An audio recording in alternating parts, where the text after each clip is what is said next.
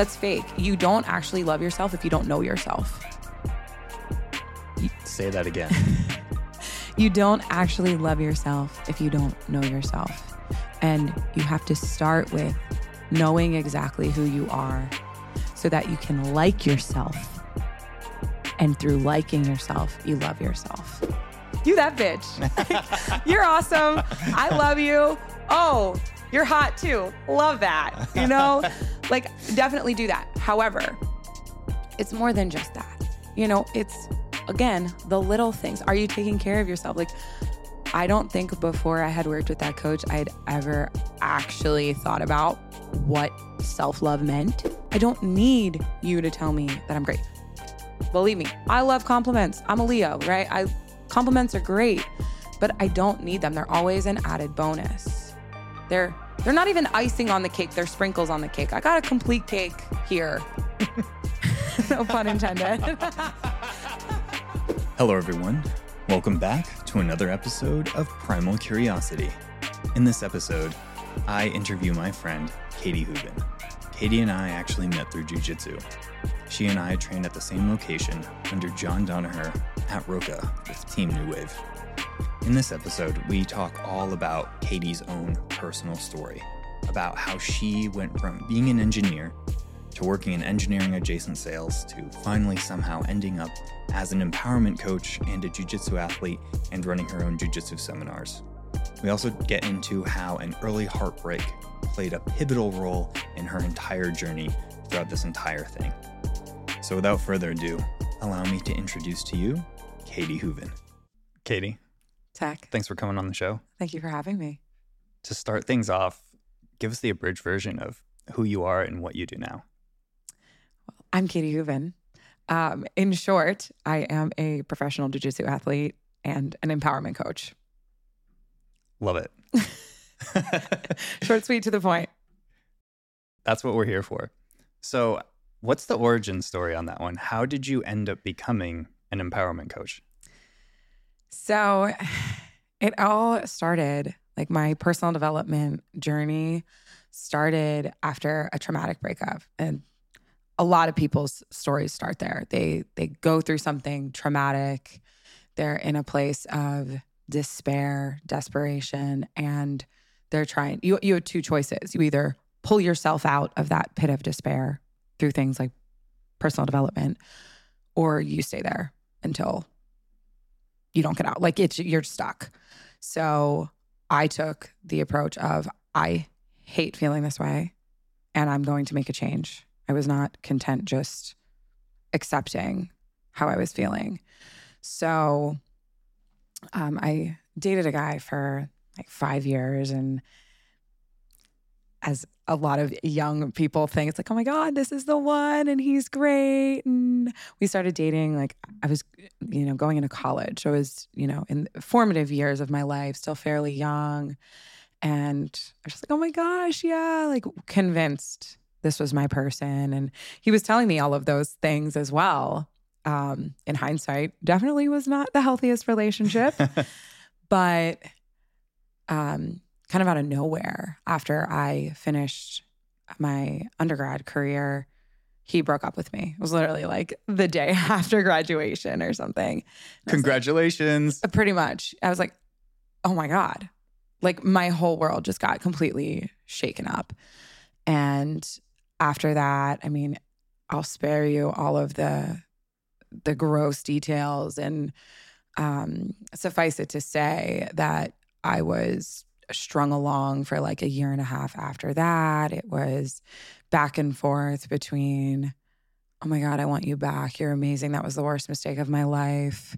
And, oh, well, like this other girl's here. I figured out he cheated on me with this girl. And he's like, no, but I want you, not her. And it was a mind fuck just for a year and a half. And I was in this state of mind for all that time because I was still convinced he was this perfect person for me. It's like, well, I want him back. How do I get him back? How do I be the person he wants me to be, rather than how do I become who I want to be? So much of my my thoughts and time with him, I was just focused on being who I was supposed to be in his eyes and the best person for him. So, I mean, that left me in a couple of places. One, how do I get him back? How do I be better for him? And I started meditating because I was an overthinker and I thought too much. And how do I get control over my thoughts so that I'm not a burden to him in the way he was making me feel like I was? So I started meditating and I had no idea what I was doing. And honestly, it was meditation that it really changed my life and kind of catapulted the whole journey, because it just led me down this path. And it was so beneficial to me at the time. I was feeling really anxious and confused and uncomfortable. And it helped me become more patient and more aware and present. I used to overthink everything, and it just helped me like accept and not need to have a ton of control over what was going on. And shortly after that, a friend of mine who at the time was like a mentor figure to me, he knew like what I was experiencing and going through and how shitty I was feeling all the time. And he's like, hey, you should read this book. I think it would help. And this book is like, it really started everything for me. And this What's the book? It's The Secret. So anybody who's familiar with law of attraction, manifestation, you've definitely heard of The Secret. And it was my introduction to the law of attraction and getting the things that you want and becoming the energy that you want to attract. And I had never heard of anything like that before. And I was like, oh my God, this is how I'm going to get him back. Spoiler alert, I didn't get him back. And it was the best thing that could have happened. But, that really just kind of cracked the door open for me. And it was just a platform off of which I jumped into learning more about the law of attraction and what it means to raise your vibration and have a high frequency, and how things like meditation and the law of attraction go hand in hand. And I was reading book after book after book and listening to podcasts and just taking it all in, because I was at rock bottom in my life. I was so unhappy. I was drinking to numb my feelings because I didn't want to feel them. I was just being like dragged along by this guy who was supposed to love me. And I was like, I need to do something. So that's what I invested all my time into. And from there, through divine intervention, I saw like an Instagram ad or something, or a post or whatever it was at the time. And this is like 2017 at this point. And I saw just like a little advertisement for a 5-day Raise Your Vibration challenge. And I was like, I need to raise my vibration. I feel like shit. Here's my information. I'm doing this. And I did. And it was like a 5-day thing. And it was led by 2 Kundalini yoga teachers. They're based in LA. So it was all online. And it was, hey, here's like raising your vibration 101. And here's how you do it with things like grounding and eating good food and Kundalini yoga and everything. And I just jumped head first. I was literally willing to try anything. And I loved it so much, and I loved them so much. They actually became my Kundalini yoga teachers, and I still do yoga with them to this day. So that was another thing that really changed everything for me. And a couple months later, these 2 women, their company is called Elevate the Globe. They launched a mastermind. And this mastermind was based in Kundalini yoga practices. And then you have like the support and the input and like calls and stuff. And I was like, take all my money. I don't know what to do. I'm still in this pit of despair and I'm trying to get out. Willing to do anything to get out from where you currently are at that time. Pretty much. Yeah. It was like, okay, like felt good in your Raise Your Vibration challenge. Like what everything else I'm doing isn't working. Like I need more guidance. I need more help. You're offering this. I'm in. I didn't even like really care how much it costed. I was like, I'm in. Cause I felt so like hopeless and desperate. So I jumped in and it was like a small group format. And we, as part of this mastermind, we did a Kundalini yoga set every single morning. And I had like never really done Kundalini before. And the thing about Kundalini, I love it. It's really weird. What kind of weird are we talking? So Kundalini it's one of the ancient forms of yoga. And if you're thinking of yoga right now and an image pops into your head, I guarantee it's not Kundalini. It's different. It's different. Kundalini is really heavily based in breath work. So your breath comes first.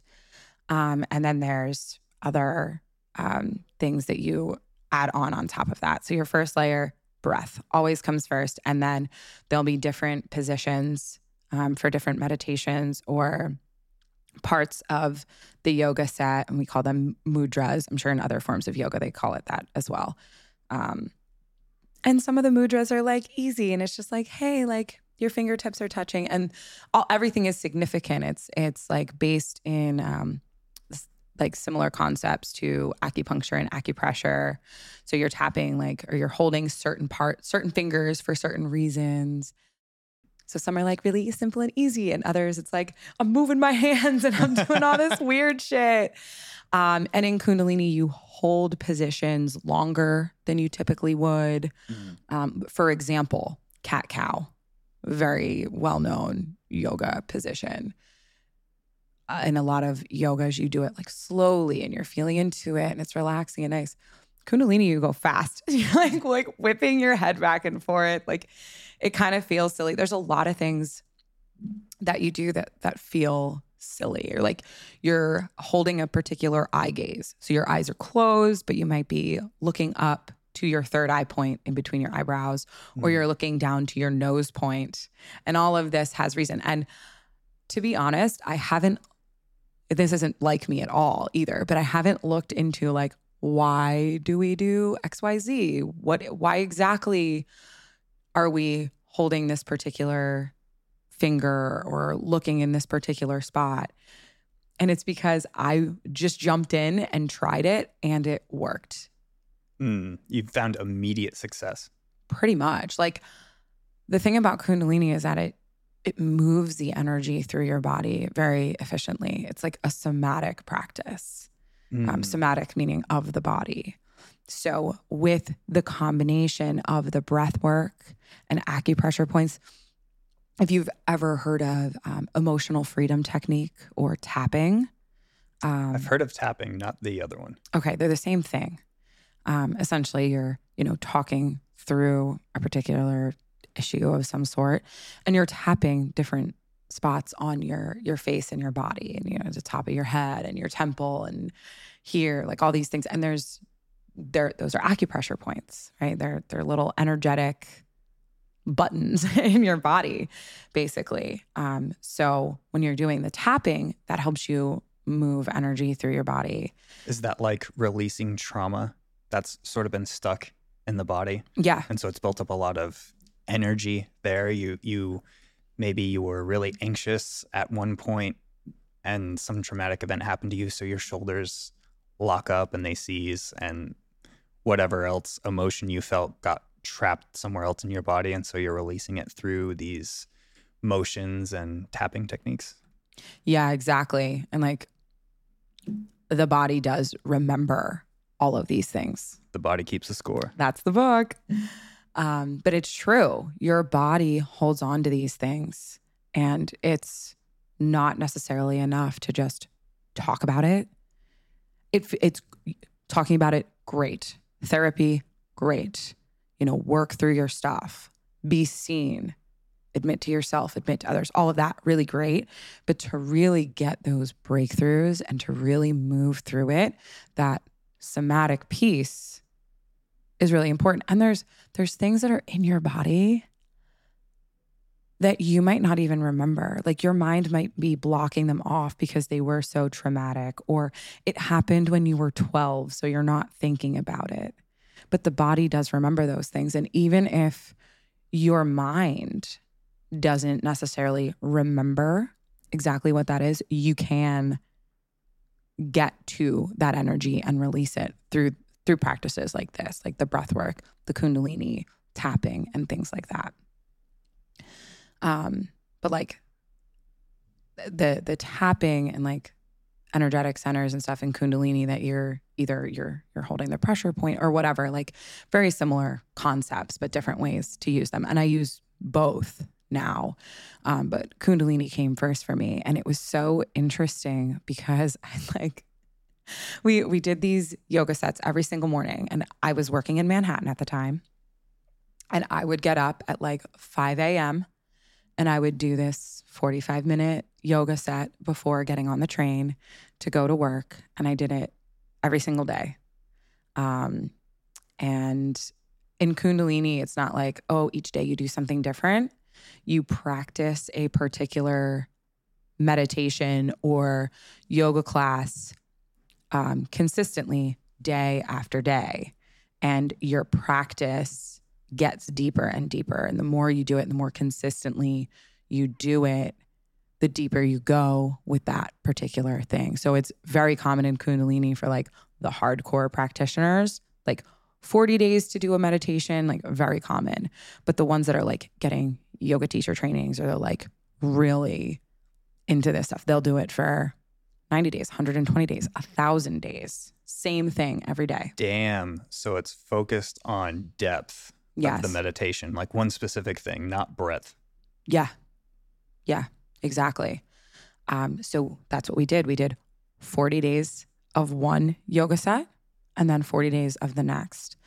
And I mean, this still happens to me to this day, where I will do a Kundalini yoga class and like in the middle, I just start feeling emotion coming up. Like I feel that energy wanting to be released. I feel that emotion that's been stuck. And sometimes I'll know what it is. It'll make sense to me, or I'll get an intuitive hit. I'll be like, oh yeah, like it's definitely that. And sometimes I have no idea what it is. And I'm just like, well, it's got to come out. And it helps you like have a good relationship with those emotions, where it's accepting that they're coming up and then allowing yourself to have the space to actually release them and just sob it out and cry, and boom. And you release it and then it's gone, and then you're lighter. So that happened to me when I was doing this mastermind back in 2017. I started doing it and I'd be like, oh my God, I'm crying. Like, what is this? What is going on? And fortunately, I had the support of the group and the support of Elevate the Globe. And they were like, yeah, this is what this is. This is totally normal. You're okay. You're fine. The point is to encounter the trauma that's been stuck somatically in your body. And the point is to sob like you're doing. Exactly. And like, again, I just jumped in. I had no idea what I was getting into. I was just like, okay, here I am. And also, because it moves so much energy through your body, if you're not used to doing that, if you like don't ramp up into it or something, you can actually get physically sick. I imagine it's probably really exhausting to suddenly process on a somatic level all the trauma that you've held locked up for most people, probably however long they've lived their entire life up until that point. Now, all of a sudden, you're processing it, not just on a psychological level, but on a physiological level. I can absolutely see how pushing all those stress hormones through your body, finally releasing them, could leave you feeling like a husk afterwards. That and also it was like not only me, but a couple of the other people, like when we started the new yoga sets, like we got physically sick, like we had a cold. Everyone. Pretty much. Wow. We were like, are you guys sick? Because I'm sick. Like, I don't feel great this week. And it's totally normal. It's kind of like when you clean out a closet, you have to pull all the shit out first. And it's going to look a mess and everything's going to be all over the place. And then you purge and you let it, you get rid of things, you keep things, and then you put it back in the closet and it's all neat and organized. The same thing kind of happens with your emotions. So you have to expect that things are going to get messy, whether that's emotionally and you're crying and you're letting it out, or hey, you get sick because now all the stress hormones are being pushed through your body, and or like your nervous system is taxed. And when your nervous system is taxed and exhausted, it now doesn't communicate the same way with the rest of your body. And then everything else doesn't know, when am I supposed to do what? And you do start to get sick. It affects your immune system. So I mean, to take on, to process more stress is to at least temporarily take on that stress. And it's no mystery that when we're more stressed and fatigued, we are more likely to get sick. So it does make sense from that perspective. Yeah, absolutely. And I'm just glad that I wasn't going through it alone, because I would have been so confused. Sitting alone at home, all of a sudden you're doing a Kundalini practice for 40 days and you're like, why am I sobbing uncontrollably? Yeah. Why am I sick? I can see how having a support group is very helpful in that situation. I totally needed it. I was like, literally I'm sick and I don't know what to do or what's going on, or I'm feeling this coming up. Or there'll be we would do some live meditations and stuff at various points through this 3-month mastermind. And there'd be some weird things happening to me during meditation. Like psychedelic kind of weird? Or Yeah. What kind of weird are we talking? Yeah. And at the time, I didn't understand. I was still relatively new to meditation. And I dove into this really deep meditation practice with the Kundalini. And it was just and I mean, this still happens to me all the time to this day, but I'd get visions, or I would see certain colors, or I'd see words, or I would just get messages. What kind of visions would you see? I can't remember specifically at that time, but I've I've seen words come up, and my eyes are completely closed. And it's just see words, or I'm seeing I remember at one point, I was seeing something that reminded me of ancient Egypt or something, or Egyptian text or scrolls or stone or something. And there was a word written there specifically for me. So is this, how vivid are these visions and things that, and colors and words? Is it, how sometimes when you're sort of falling asleep, you almost catch yourself dreaming and you have a vague impression of the images and the people in that dream? Is it like that, or is it stronger? Is it more vivid than that? It depends.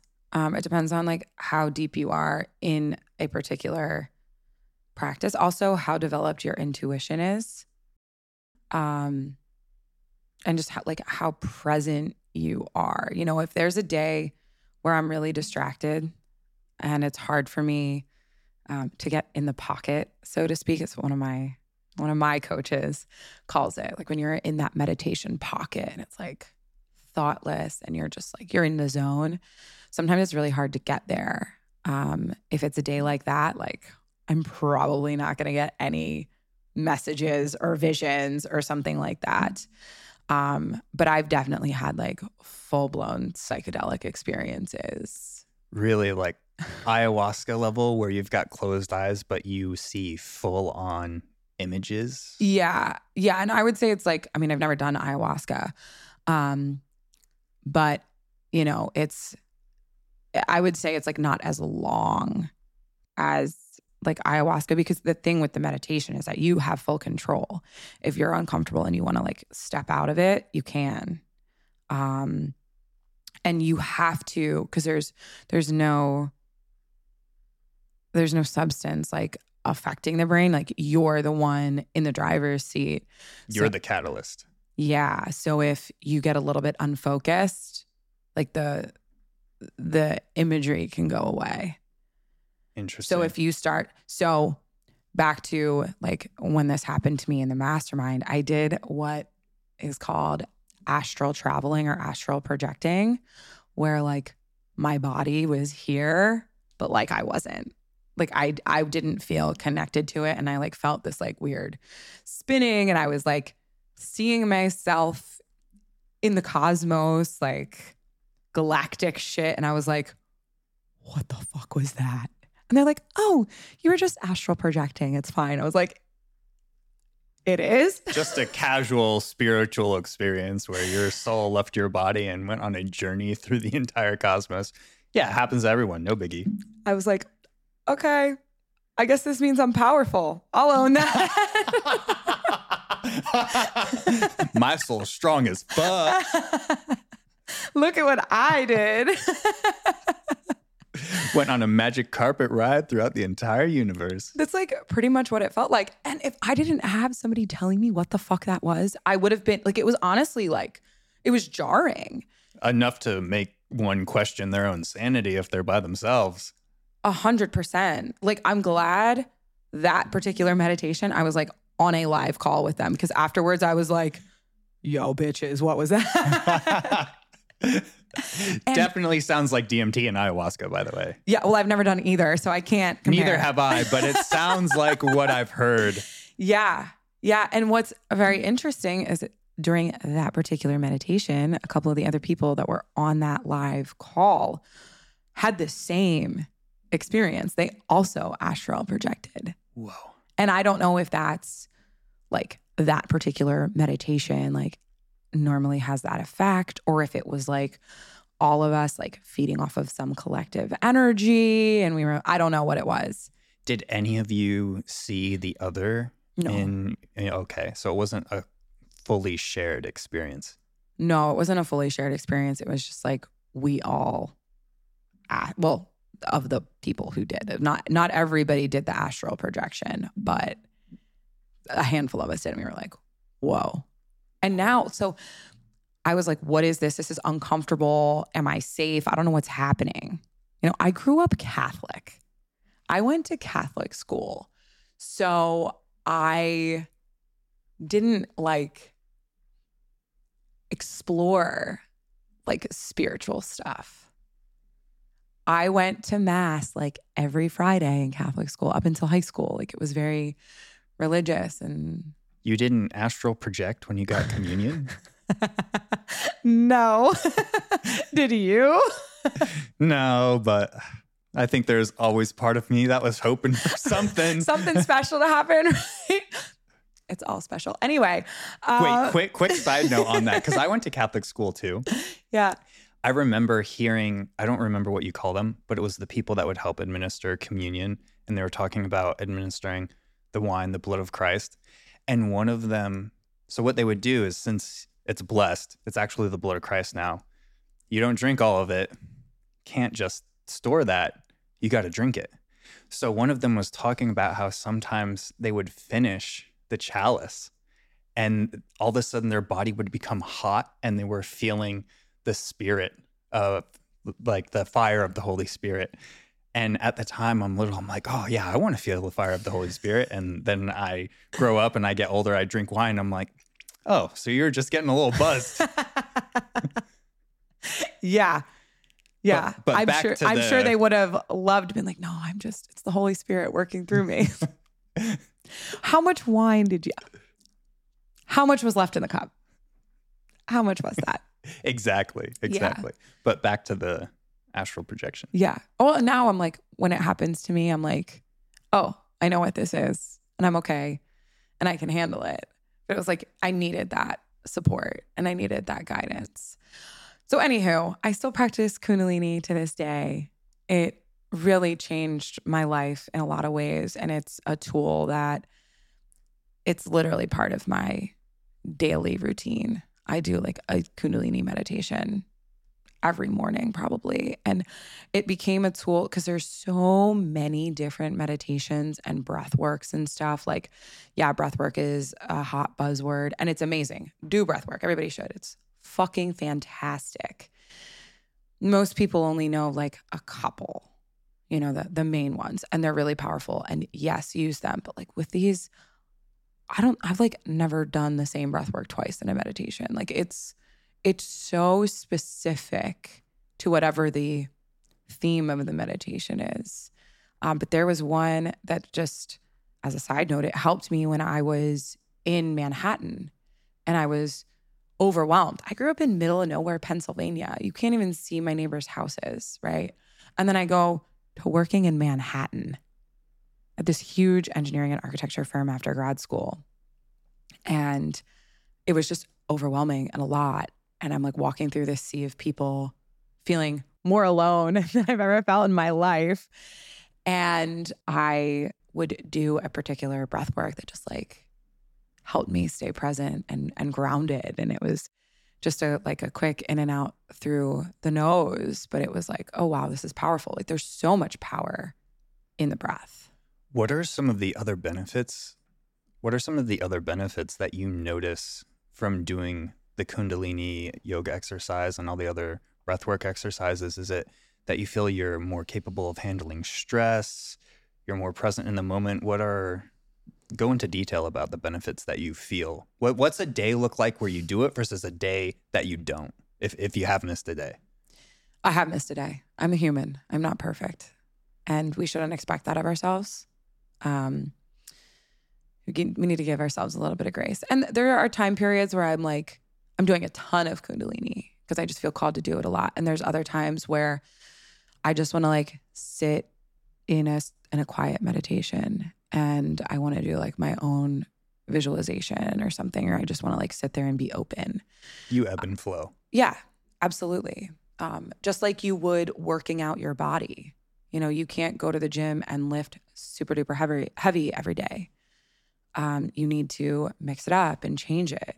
And sometimes you might be feeling like a lot of cardio. So you do a lot of cardio for a month, but then you switch it back up and you go back into your strength training. Like it's the same for me with meditation. So just meditation in general, it doesn't have to specifically be Kundalini, but meditation, as I had mentioned, it makes me feel so much more present. And it makes me feel like water, where I'm flowing and I'm moving. And if there's something in the way, rather than trying to bust through it and be like, no, this is how it was supposed to be, and I'm going to make it go exactly how it was supposed to be, just accept like, oh, well, there's a big boulder there. Why don't I just move around it? And it just makes me feel just so much more fluid rather than rigid, like a tree swaying in the wind. It's still really strong, but if it doesn't move with the wind, and if it just stays rigid, it's going to fall over. So we have to be more like that. And meditation has helped me with that a lot. Like you sit there and you're present with yourself. You're actually taking time for yourself, which is something I've never been that good at. As somebody who's an overachiever, just did literally everything. It's hard to slow down and give time for yourself, especially if you're somebody who cares a lot for other people or you're in a caretaking role of some sort. Like just taking 10 minutes for yourself can be enough and can be powerful. So there's that benefit, just like the patience with yourself and others, becoming a better listener, being more focused, being able to feel my own energy and kind of harness it in the way that I want to for a particular thing that I'm doing, like, oh, I'm feeling a little bit nervous. Okay, well, I'm going to do like a really quick, 2-3 minute meditation to get that, to alchemize that energy or change that into something else or get rid of it in general. So it's really powerful in a lot of ways. It's a time expander as well, which is counterintuitive because it's like, I have so much to do. What do you mean I need to sit here for 10 minutes and meditate? But the thing that happens when we meditate is that we bring our focus back. When we have 16 things going on at once, our focus is split. Our attention is split. So our brain is like, what this and that and da-da, and we're kind of all over the place. But if you sit down, it's like if you have a desk that's covered in papers and you're trying to do something with all those papers, but you don't even know where they are and what's going on. You're like, oh, I'll write something down here really quick. And then I'm going to write something down here really quick. If you take 2 minutes and organize those papers and you prioritize them and then you go through them, you're going to get things accomplished more quickly than if you try to work with those scattered papers. So it's the same in our minds. So you sit there and you focus yourself, and then your tasks that you have to do become easier. It's like you've expanded time and you can get more accomplished. So it's a little counterintuitive. Now, Kundalini specifically, I mean, aside from all that we've talked about, like addressing any sort of trauma, moving energy, getting things out, connecting to yourself. When you're doing these Kundalini sets, whether this is a meditation or a yoga set, you're oftentimes, you end up in an uncomfortable position. I know this isn't always the case. There are some that are really soothing and like, oh, connect to your heart, and you're just like holding your hands on your heart. But there are some of them that's like, your hands are like up in the air and you have to hold them up there for a particular amount of time. Oh, you don't mean just emotional labor. You mean physically taxing. Yeah, definitely. Like some of the hardest ones for me to do are the ones where it's just like, okay, hold your hands out here at like 60 degrees and like face your palms together and like move them up and down while you're doing a particular breath work. Or like, it's a lot going on. But somehow it all just like, you get into that groove. So in a way, it teaches you that like, even if you have a ton going on in your life, you can find a way to make everything work together and you can get through it. But through these more challenging poses or meditation, it's almost like a metaphor for life. You know, you're on your mat going through something hard and you're training yourself and your mind to be able to handle whatever the world throws at you. Well, I just sat with my arms up for 11 minutes this morning, so I can do that annoying thing. It's like, again, teaching you patience and training your mind and body to understand and know that you're more capable than you think you are. Voluntarily exposing yourself to hard stuff and exposing yourself to adversity, I think has so much carryover to every other aspect of life. Absolutely. I mean, it's like us in jujitsu. Like we do something hard every day. We get the shit beat out of us every day and we keep showing up. So it's like, well, if I go do anything else today, it's not going to be as hard as that. Nothing is as hard as walking into Roca every day and knowing that I am going to be one of the premier human crash test dummies of the day. Very proud to do it. Very happy to do it. And yeah, it's fucking brutal some days. Yeah, but you still show up and it becomes like a challenge for yourself then too. Like, how much can I handle? When we do hard things and we put ourselves in these challenging circumstances, you really start to see what you're made of. I notice it every time I do a weight cut. Weight cutting's hard. One of the hardest things that anyone could ever voluntarily do. Like, honestly, fuck that. However, there is a part of me that appreciates the focus and discipline that comes of it. And, you know, you're weight cutting, you are in a caloric deficit. It's like significant caloric deficit. Maybe you're water loading, so you're drinking a ton of water and then you're not drinking any water. And it's like, it's a mental battle. But every time I do it, I surprise myself with what my body is able to do under those circumstances. Yes, I'm tired. Yes, I'm miserable. No, I don't want to be there. Yes, I feel gassed when I'm training. However, there you like get the ability to access the depths of your power, whether that's, you know, your physical power or your mental power. Like you're doing around and you're like trying to train hard. Your body is so much more capable than you give it credit for. And you do have to go to a special place that we normally don't access through everyday activities when you do a hard weight cut. And the harder that weight cut, the deeper you have to go. It is almost like this primal aspect of ourselves that it connects us with, because we're willingly starving ourselves, or willingly dehydrating ourselves. Every survival mechanism in our brain is just flashed on full throttle, and we willingly accept that that's going to continue until that weight has been cut. Exactly. And like the mechanisms that we have developed as humans for survival are really amazing in moments like that. Like there were times where we didn't know when our next meal was going to be, and we had to hunt for it, and we were running away from bears and saber-toothed tigers and all of that. And that is still accessible. We can still use it to our advantage. It is still there. The problem is, to go back to like meditation and everything, as humans, we end up being in that high stress, survival, brainwave function way too often.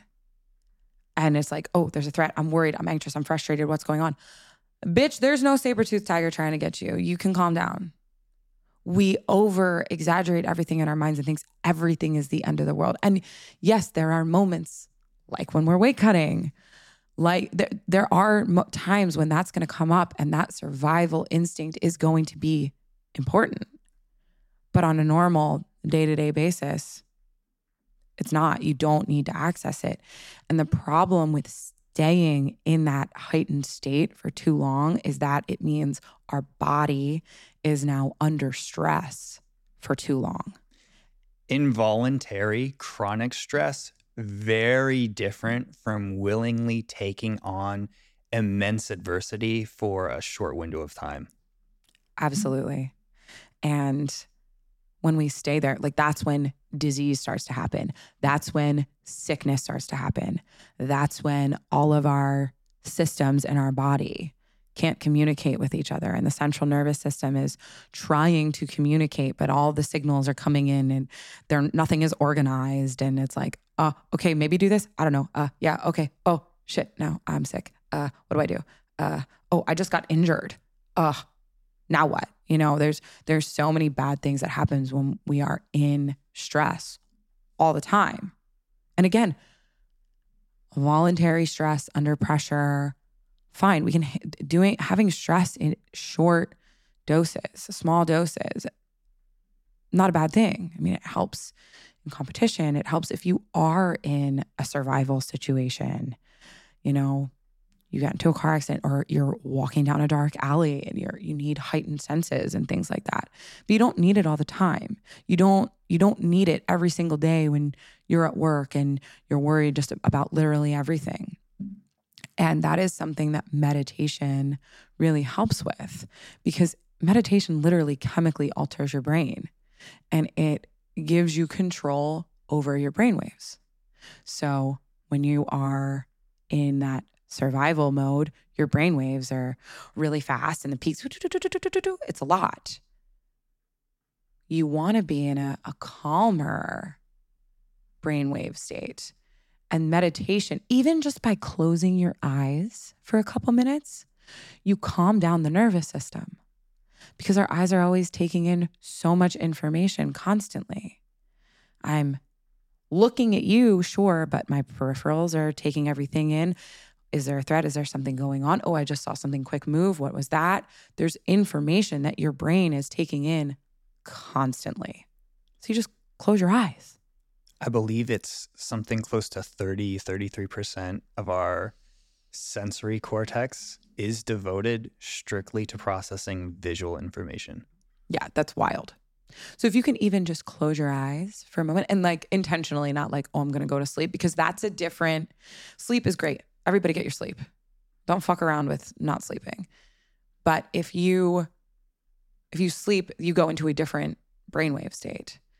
So if you sit there and you can meditate 5 minutes, close your eyes, you're going to calm yourself down, your nervous system down, even just a little bit. And you can start to like step down the ladder and start to tone that down and get into just a calmer state all around. And the deeper you get into meditation, the more you can access those like deeper brainwave functions. And that has a lot of really amazing properties for you, like to scratch the surface, get yourself out of fight or flight or freeze survival mode. Yeah, I can see how you were talking about before, chronic stress, your system is dysregulated, your central nervous system may become somewhat dysregulated as well. I can see how that could be a very powerful way of regulating yourself and restoring order to the body on a physiological level, on a neurological level. As you said, meditation literally changes the brain. Powerful. Super powerful. And like you can use it to like help you heal in a lot of ways. Like it's such a magnificent tool. Like I literally feel magical now that I know that. Like I started meditating, I started doing Kundalini. I like opened myself up to so many new ways of thinking. Like my relationship with spirituality until I finished grad school was Catholicism. And there's so much more and I was only taught like what you're taught in school. Like I feel like if I was taught how to pray the way I was taught to meditate, I would have had a deeper connection at a younger age. Because meditation and prayer are so similar and I treat them the same. Like, sure, I don't practice Catholicism, but I have a very strong connection to God, the universe, source. Like I feel so much more connected now than I did when I was in Catholic school going to mass every Friday. And then also sometimes on the weekends.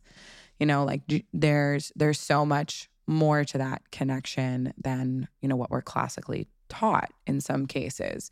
And for me, that's how it was. So I was just like opening myself up to so many new things. And it became really powerful for me. And it was just like, oh, wow, like things are becoming easier. There might be something to this.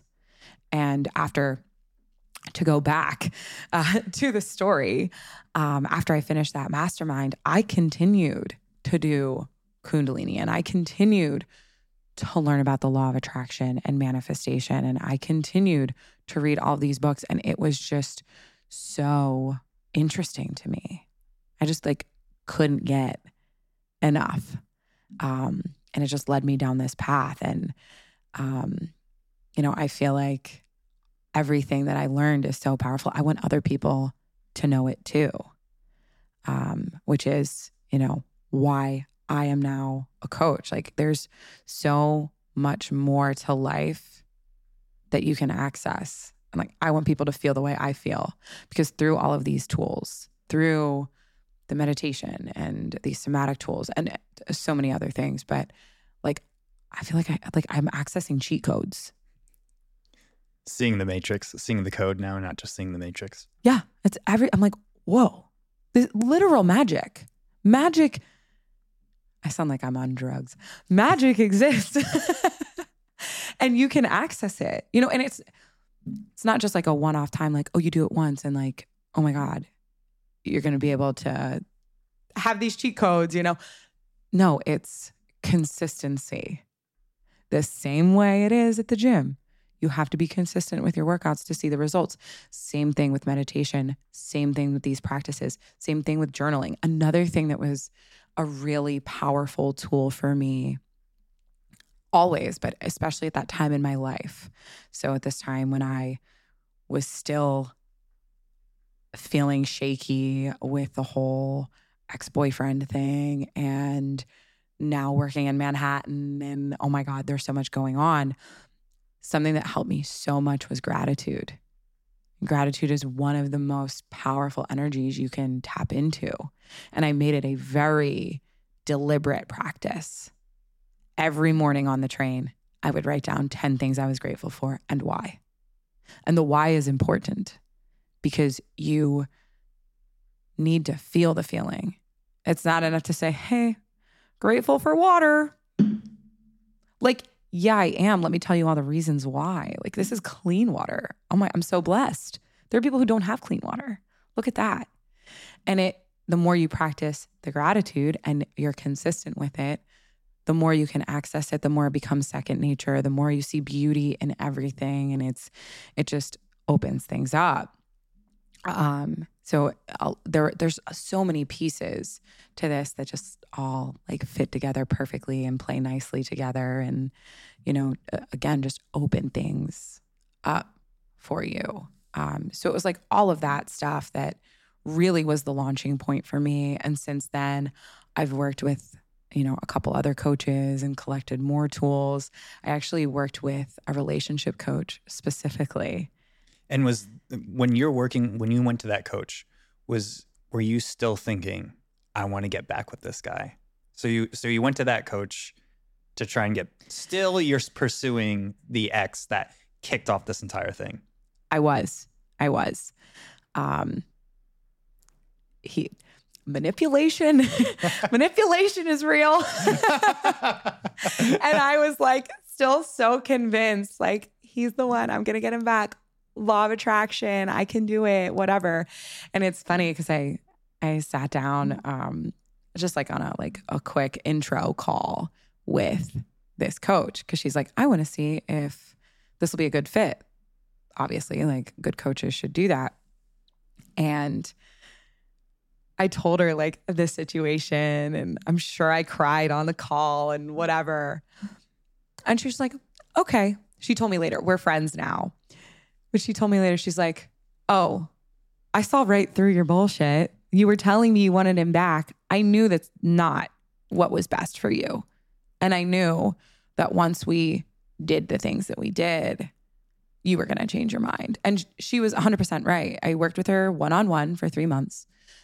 Really powerful to work with somebody one-on-one and like really get their eyes on your life. Like, you get really quick transformation through that.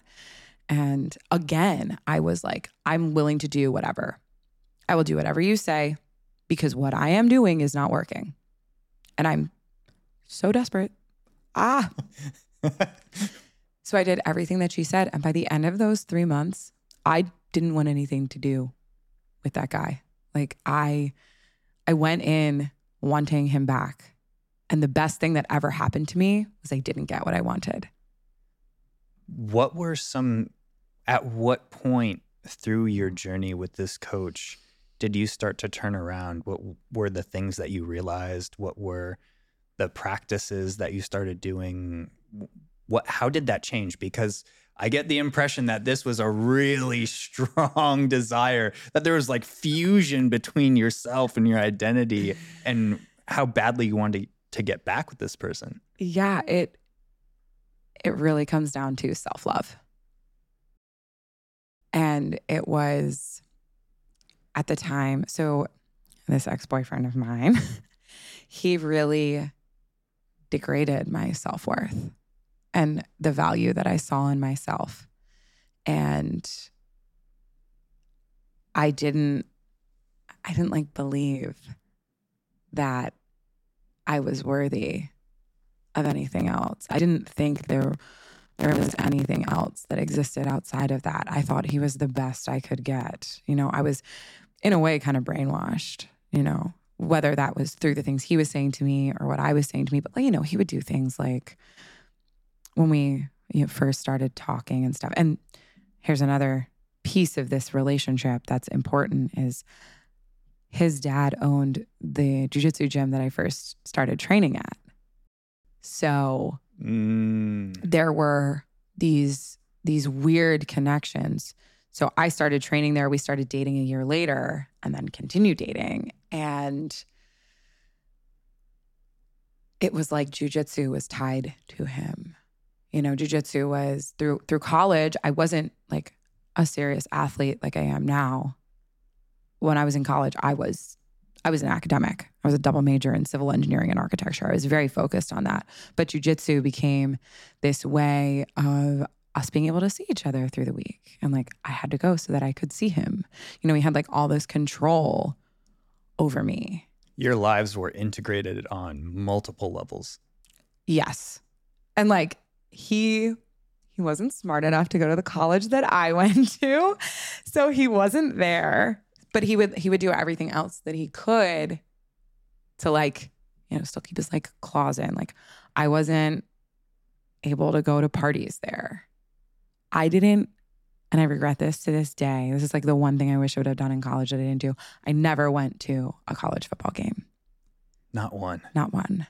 Because every Saturday I was supposed to go train jujitsu with him. And then it's like our time and we would hang out and like do whatever. So like I didn't get to do a lot of the things that I wanted to do. So throughout those 5 years, who I was who he wanted me to be. I was living for him and not for myself. I was doing everything he wanted to. I didn't even know what I wanted. When we broke up, and this held me back for a while. When we broke up, I didn't know who I was without him. Like with a lot of unhealthy relationships, I didn't spend a lot of time with other people or doing things without him. When I was in college, it was going to class, doing schoolwork, going to the gym, and seeing him. You lost your own sense of identity in the relationship. I absolutely did. I mean, like I would sacrifice sleep for him because I had to spend time with him, and he wasn't like truly understanding and supportive of it. Truly understanding and supportive would be, yo, you've gotten like 3 hours of sleep every night this week because you had to finish that project.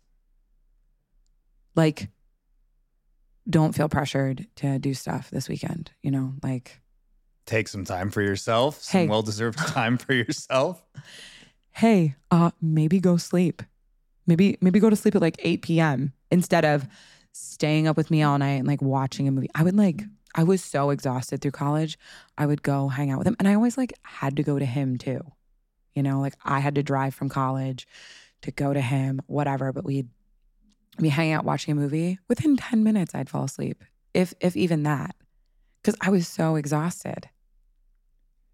Do you think that he was insecure that you got into a college that you didn't get into? And so he just didn't even want to go there and he wanted to just have you spend all your time with him?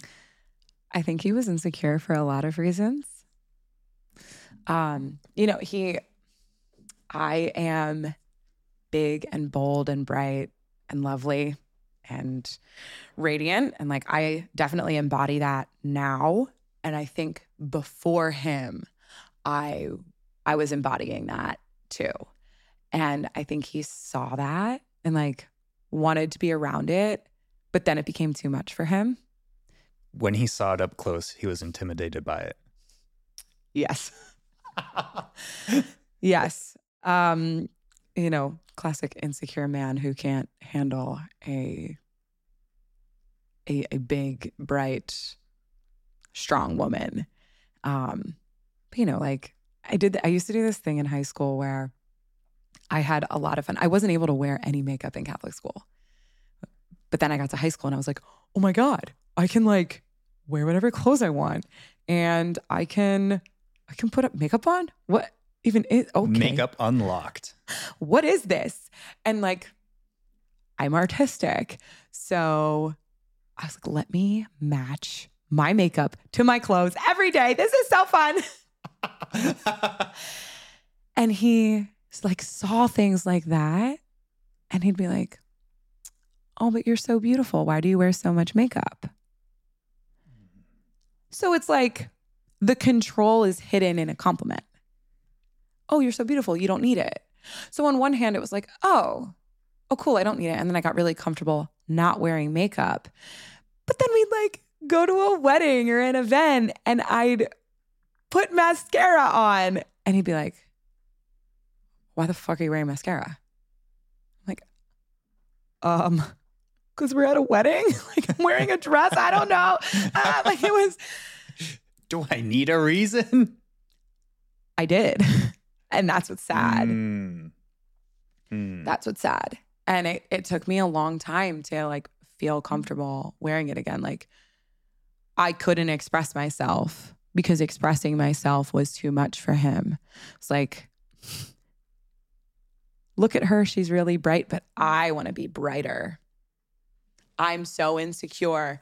I can't stand next to this bright thing. So let me dim it.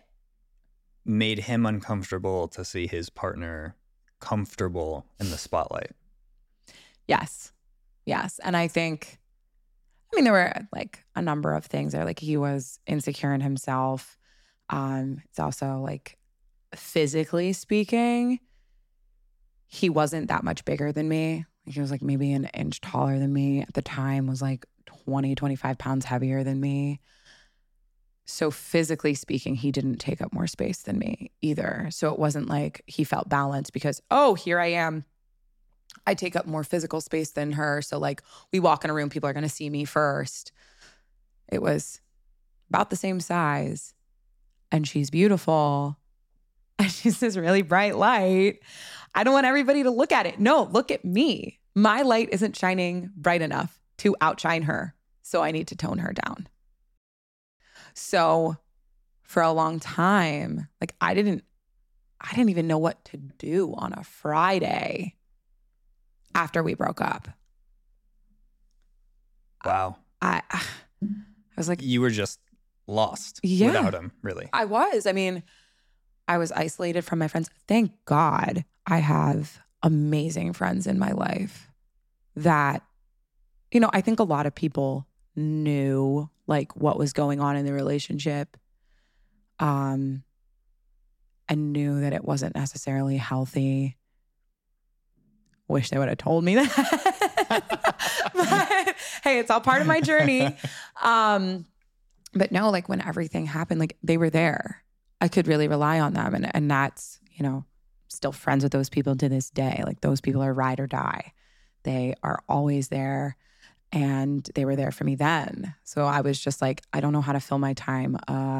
Do you guys want to do something? Like I had no idea how to be alone.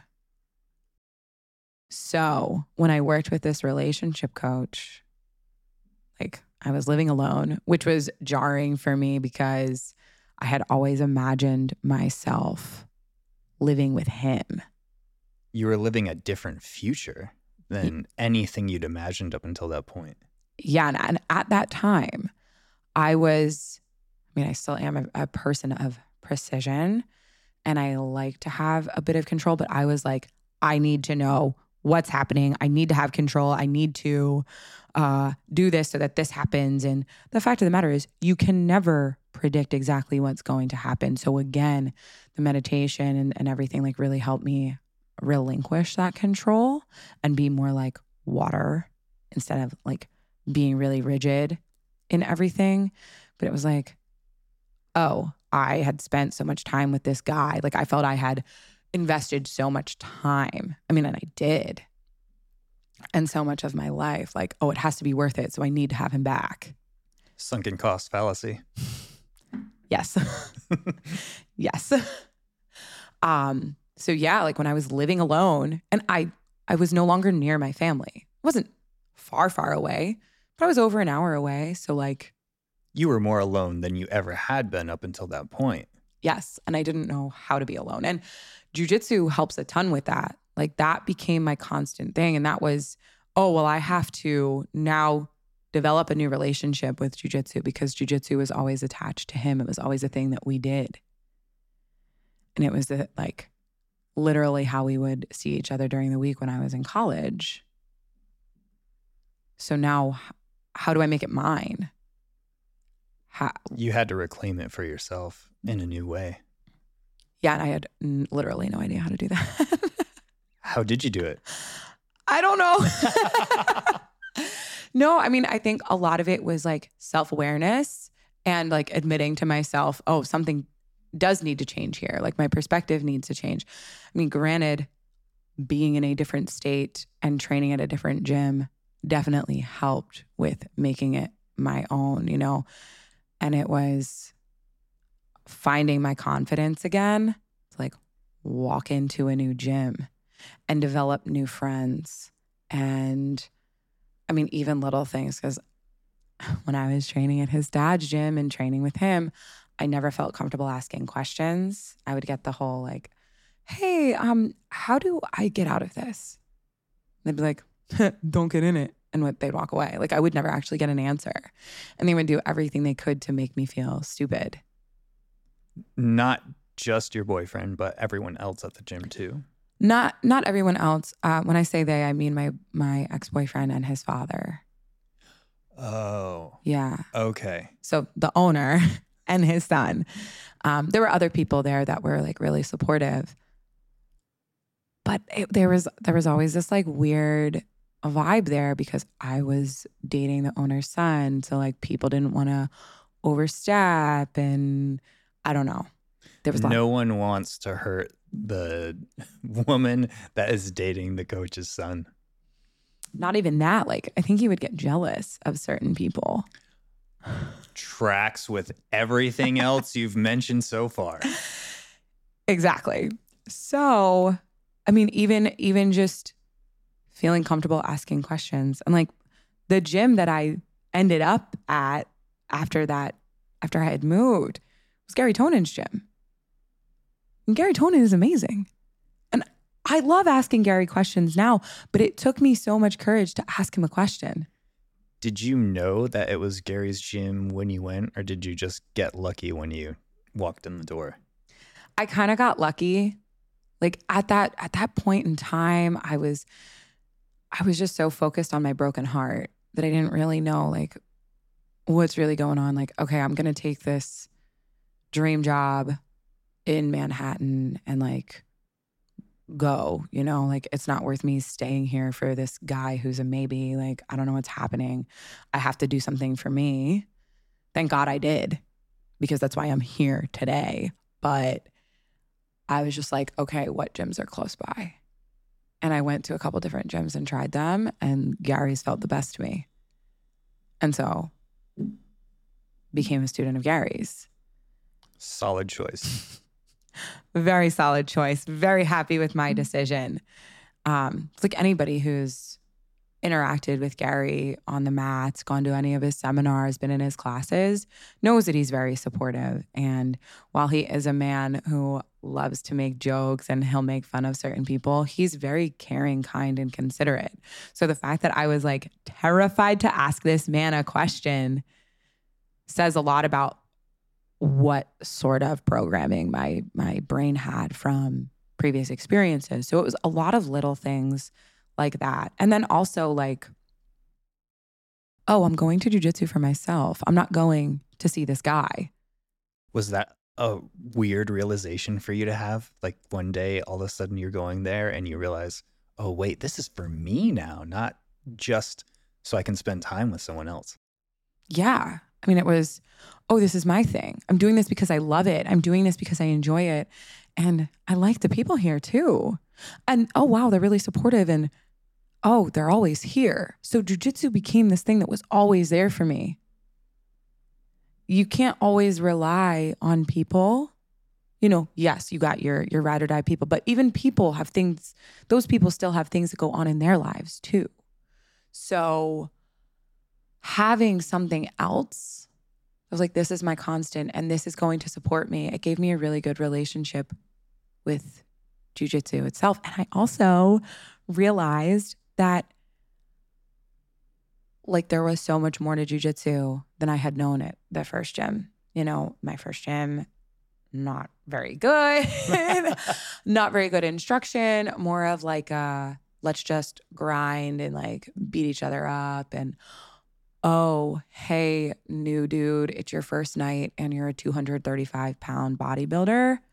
Sick. Why don't you go get the shit kicked out of you by my purple belt female? So I was in like weird positions like that a lot at the other gym. I mean, when I started jiu-jitsu, there were like no women. There were, red flag, there were no other women who were consistently at that gym for the time that I trained there. Oh, okay. You were the only one, the last one standing. Yes, because it wasn't really a comfortable environment for women. And like, it was kind of frowned upon for me to go train at women's open mats or go to other gyms for open mats. Another red flag, everyone. Don't be at a gym like that. You creonte. How could I? So yeah, it like opened my mind up so much. Just training at Gary's, I was like, oh shit, like there's so much in jiu-jitsu I don't know.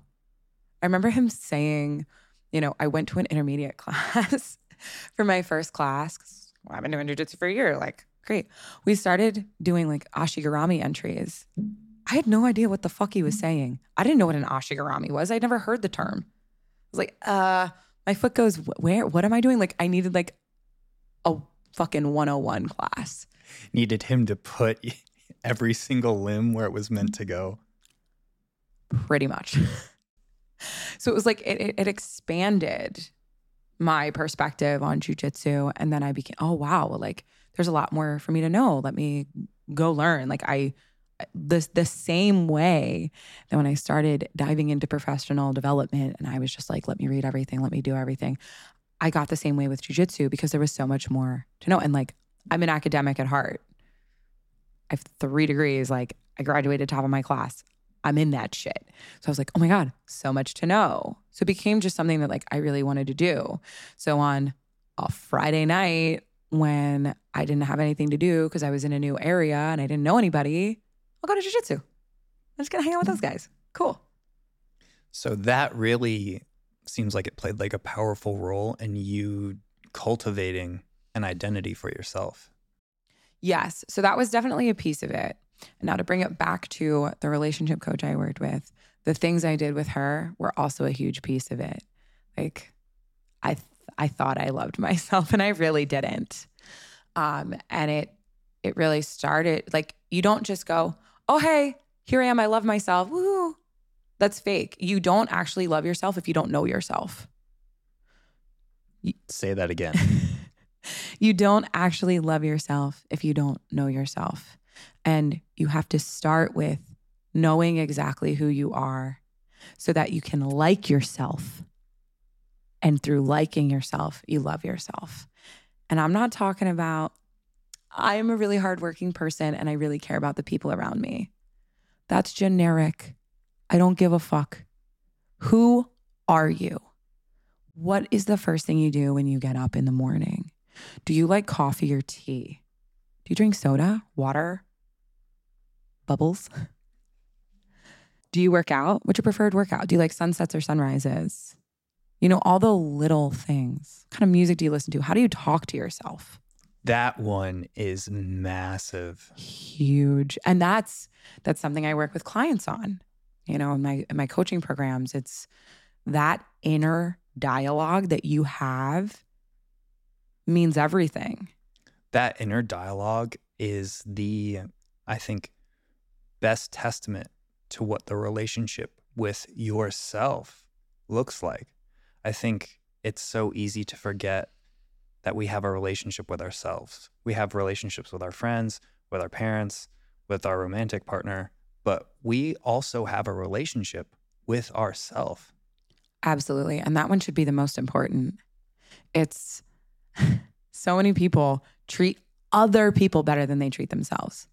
They let people walk all over them. They're talking so nicely to other people, and then they talk to themselves and they're like berating themselves. They're being so hard on themselves. And something that I often, I'm like listening to my clients tell me about something, whatever, and they'll go, they'll say, oh, well, I don't know why it's this. I was like, well, you're talking so mean to yourself. What would you say instead if you were talking to a friend? If your friend came to you with the same questions, comments, same issue, what would you say to them? And they immediately like flip and they're really nice. And I'm like, so why are you so mean to yourself? It's wild that we would never, even for a moment, consider tolerating that kind of behavior from someone else towards us. But if we do it to ourselves, that's normal. Sometimes it's because we deserve it. That's crazy to me. Yeah. And like other people would look at it and be like, oh, that's an abusive relationship. You shouldn't be friends with that person. Yes. But no one knows what you're saying to yourself, and that's part of it. I can hide because you're not in my head. For you to hear what I have to say, I have to actually speak out loud, but I can hear everything that I'm thinking.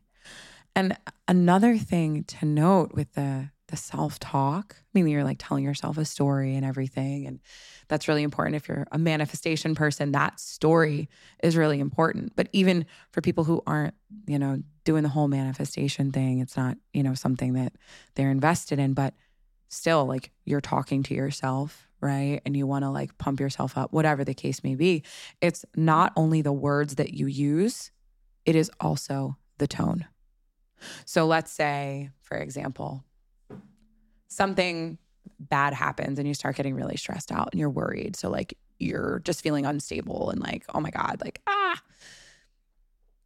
If you start saying to yourself, all right, everything's okay and it's going to be fine. And everything's going to go like just as it should, it's fine. But if that is going to make you still feel frantic and frenzied. If you can find the tone where like, okay, I would want to calm me down. I would want a friend to talk this way. And everything's going to be okay. It's not that big of a deal. There's not that much serious going on here.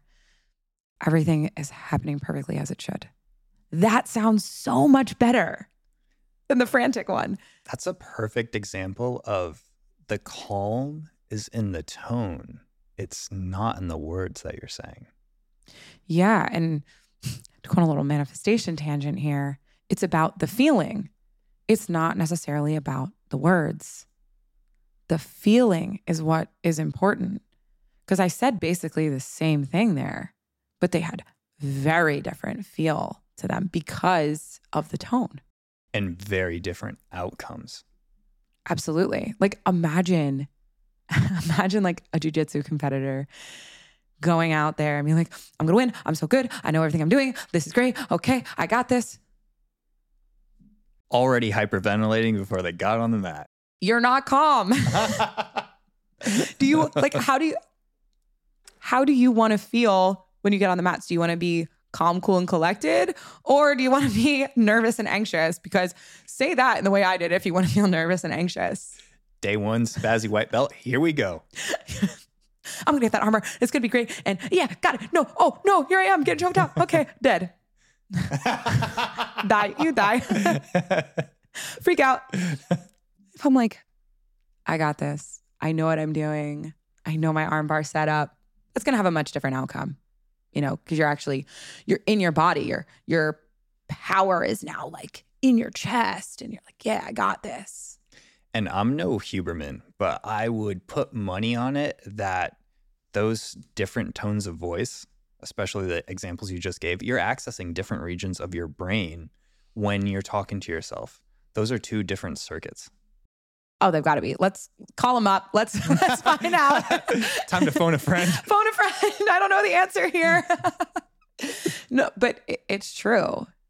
I mean, I'm pretty sure it's the difference between accessing your limbic system, frantic emotion, versus accessing your prefrontal cortex, more calm, cool, collected ability to analyze, synthesize new information, and make calm, well thought out decisions. Yeah, that. Good job pulling that science out there. But yeah, the self-talk and the stories that we tell ourselves and the way we say it is so important, and like it's the difference between who I am now and who I was when I just wanted that guy back. At the time I was telling myself, I can't wear makeup. Who am I to wear makeup? I was terrified to wear lipstick. I was like, no, I can't do that. That's not me. That's too bold. Like, I'm not that person. If you know me now, you know I'm bold all the time. Like, come on. That's who I am. But at the time, I didn't believe that. So the stories I was telling myself was like, I'm not good enough. I can't pull off lipstick. I'm not pretty enough for that. Let me just calm my mind down so I can like be good enough for him. Where now, like I've cultivated so much self-love, and it's a process, and there are things that you do. And this is the foundation of my coaching is really like the identity and the self-love so that you can embody your confidence, discover, introduce yourself to the badass that is within you, and then be that and have the courage to be that every day and be authentic. But the self-love is what, takes you there. And again, it's knowing, liking, loving. What you said earlier too is it's not just the tone with which we speak to ourselves, it's also the stories that we tell ourselves, the narratives we write about ourselves. I think that's really, really powerful too, because in that narrative, in that story, that is our identity. And I'm also curious, what were some other very specific techniques or moments that you had that helped you cultivate that love for yourself, aside from shifting how you talk to yourself? I mean, there's a lot of like identity work stuff that I did. I mean, like really exploring who I am, like getting raw with myself and having the courage to literally look at myself and look at what I was doing. Because that, like, the radical honesty and admission of things, it can be really hard. And admitting that you're doing something wrong or something that you're not proud of can be really hard to do. Like, we want to turn a blind eye to it, I mean, to use a simple example, like if you're somebody who gets up and the first thing you do is look at your phone and you're shameful about that, you might just like, oh, no, I'm just going to ignore it. But then you're going to continue to do that thing. If you're willing to look at it and admit to yourself, okay, the first thing I do is like look at my phone and then I sit in bed for like 20 minutes before I actually get out of bed. And I don't want to do that anymore. Now you can create the change because you know where you're starting. So for me, it was a lot of like looking at what I was doing. And my identity, like we said, my identity was so wrapped up in this other person that I had to figure out who I was. Like, what do I like to do on a Saturday? I don't know. I used to like go over his house. So now what do I do? And figuring out like what stuff do I actually enjoy doing? Like, try different hobbies. Oh, the TV remote is in my hand now. I can pick a show. I have the power. Legitimately, that was me. Like it sounds like something so silly, but like I got to choose what show I watched.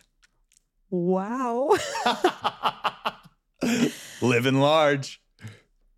But it's those little details that make up who you are. It's not, yes, the big things, part of our identity is tied in our profession, but it's the little tiny details, the music we're listening to, again, the things we're telling us, our tendencies, our habits, and starting to figure out why you do certain things. Like at the time, my coach and I said, like, I was kind of wavering between bitch Katie and desperate Katie, where I was like, oh, I'm a bad bitch. And not like the bad bitch I am now. Like, I'm just like, yo, what's up? Love me or don't, I don't care. Like, because I love myself. It was like, no, I'm fucking awesome. And I'm going to go out to the bar because I can. And yeah, I'm hot. Look at me. And then it was desperate Katie that was just like, no, and I don't know. And I'll do whatever you want me to do because I just want that. And oh, you're in the area and you want to meet at a bar in 20 minutes. Okay, I'll get ready and I'll meet you there. And like dumb shit that I would never fucking do now. But at the time, I was like going back and forth. I couldn't find a balance between the two. There was no neutrality. It was one extreme or the other. I'm a bad bitch. You can't fuck with me. I don't give a fuck what you do. Or, oh my God, I'll do anything you say. That was a horrible place for me to be in. So I had to figure out like what I was actually doing so that I could get where I wanted to go. I think what you said too about knowing the little details of yourself, I think it's so easy to get caught up on the big moments in life and the big aspects of ourselves. I think it's so easy to forget that most of our lives are lived in those small, tiny moments. Those actually make up a larger piece of our identity, a larger part of who we are. They really do. Like, you are what you consistently do. And most of what you consistently do are the little things. They're not, They all add up to you. They do. They do. It's like sand on a beach. Those are all little fucking tiny grains of sand, but they make up an entire beach. That's you with all the details of your life. Same with the ocean. It's all tiny water molecules, but they all come together to make those giant waves that we see crashing on the shore. Exactly. So you can't overlook all of those little tiny things. It's like, okay, how important is a morning routine? Very important, because you're going to do it every day, assuming it becomes a routine.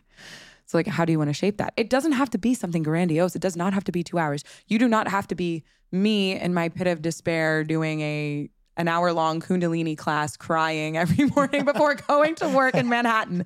You can do 10 to 15 minutes, like just checking in with yourself. Hey, I'm grateful for these things. Starting your day off on the right foot. So then, you have like a positive perspective throughout your day. You start with gratitude and it just starts you off on the right foot. But if you're just like, you start in a frenzy and you're go, go, go, go, go, you're going to have a different outcome for your day. And like, I notice when my preferred time to meditate is in the morning. I have a morning routine that I prefer to do. Does it always happen? No, it does not. If it doesn't happen in the morning, I'm going to do it later in the day, but I feel it. I really like to start my day with my morning routine, with my meditation. I just check in with myself. It's like the first thing I'm doing is loving myself. And like, a morning routine is an act of love. And part of, me stepping into who I am and who I always was actually not just saying, oh yeah, I love myself. I'm going to stand in front of the mirror and tell myself I love myself. I still do that, by the way. I walk past the mirror and I look at myself. I'm like, you that bitch. You're awesome. I love you. Oh, you're hot too. Love that. Like, definitely do that. However, it's more than just that. It's, again, the little things. Are you taking care of yourself? Like, I don't think before I had worked with that coach, I'd ever actually thought about what self-love meant and what self-love practices were. And I kind of started I was like, quote unquote, dating myself, romanticizing my life, like making sure I took an Epsom salt bath every week because, one, it felt really good on my body as an athlete.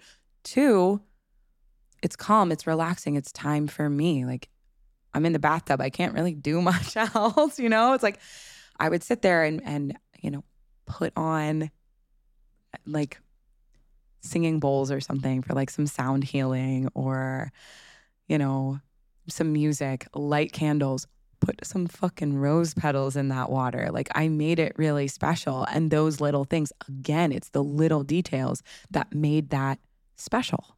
I still keep rose petals in my bathroom in like a jar for when I want to have like a fancy self-love bath.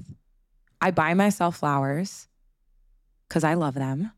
I think they're really nice to have around. So I buy myself some motherfucking flowers. And when they die, if there are roses in that flower arrangement, I keep the roses and I put them in my jar so that I have them for bath time. For me, that's an act of self-love. Those things are an act of self-love. For other people, it's different. We all have different love languages. So the love that you have with yourself is going to be expressed differently than the love that I have for myself. But like, even just exploring what that means and like, what does it mean to actually take care of myself? If I were in a relationship, how would I want somebody to take care of me? What would I want them to do for me? For example, this was a huge self-love thing for me this summer. My birthday. Like, I love my birthday because I love myself. And I'm like, I'm a classic Leo for any astrology people out there. Like very fiery, center of attention. Hello, here I am. Take all the pictures of me. I like celebrated all month, but my birthday weekend I made really special. And I threw myself the birthday party I would want someone else to throw for me because I'm not currently in a relationship. So I'm like, okay, like, yes, I have really amazing friends and like friends helped me. Don't get me wrong. But I was like, no, like I'm going to make this as special as I want it. And then I mean, you were there. I made myself this epic birthday cake that people thought I bought. But I put so much. You can bake. Also the cupcakes. Oh my God, I forgot. Yes, I made cupcakes and a birthday cake. But like I just made everything so special and I decorated my apartment and I dressed up nicely and like all this, even just like, you know, taking a moment to like dress up nicely. That's an act of self-love. You feel really good. Like there's a psychology behind that, you know, when they say, oh, dress for the job you want to have, it puts you in like a particular frame of mind. You know, it's easy to do when you work from home, you just sit there in your pajamas. And there are definitely days that I do that.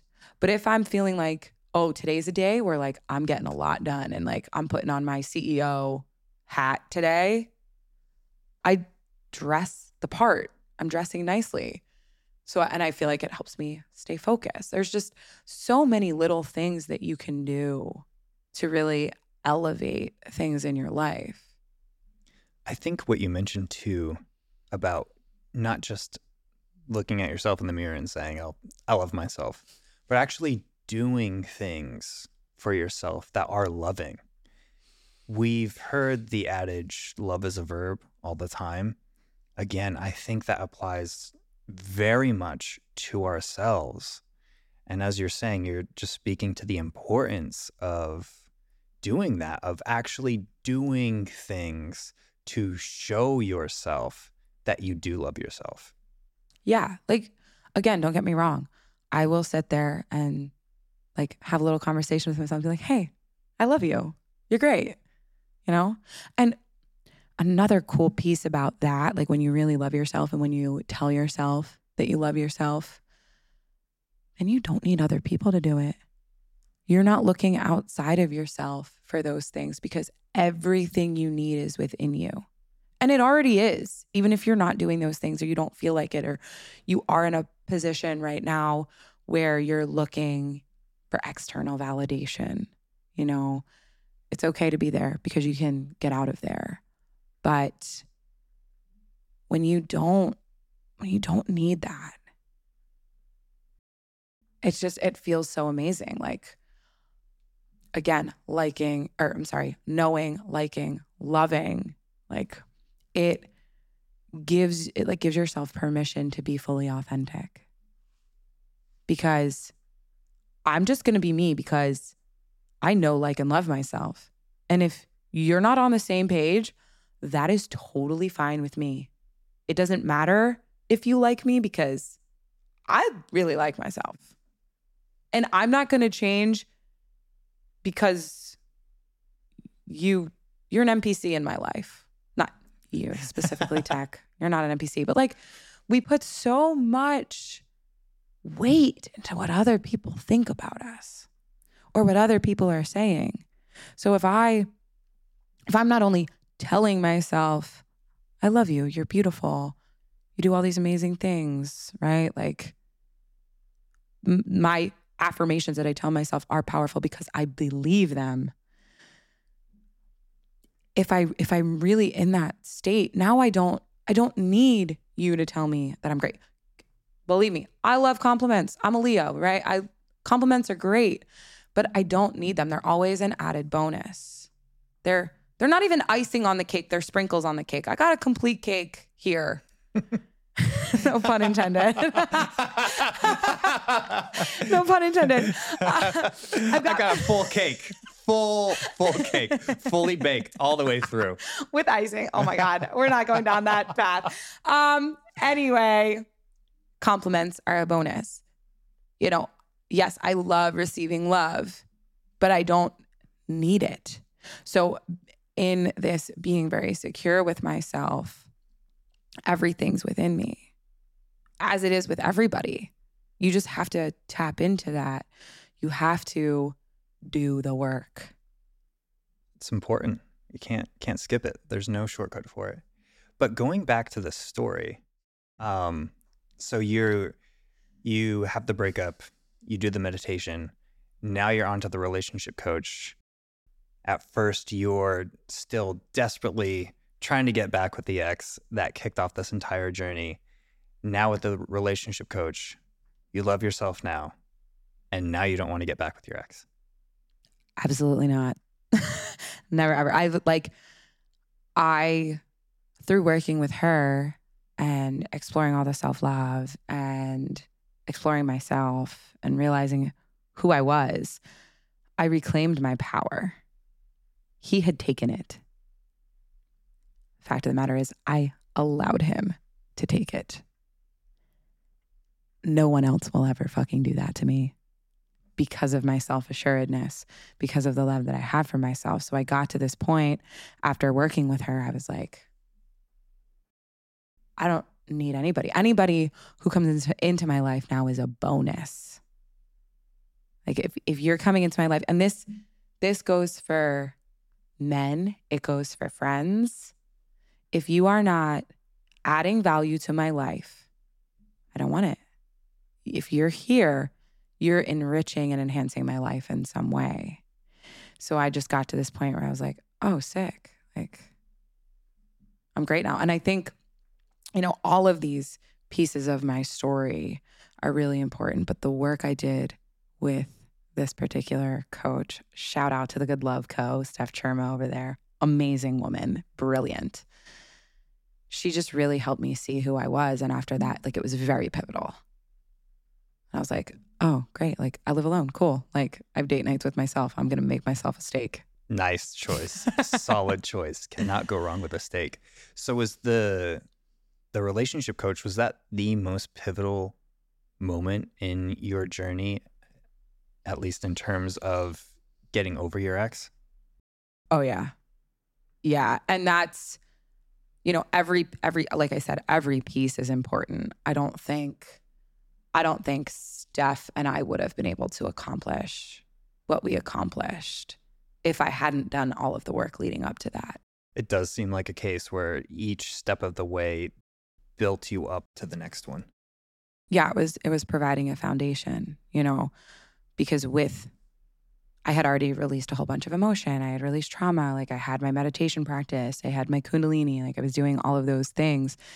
I didn't have the need for full control over things. So I went in to working with Steph with a really open mind.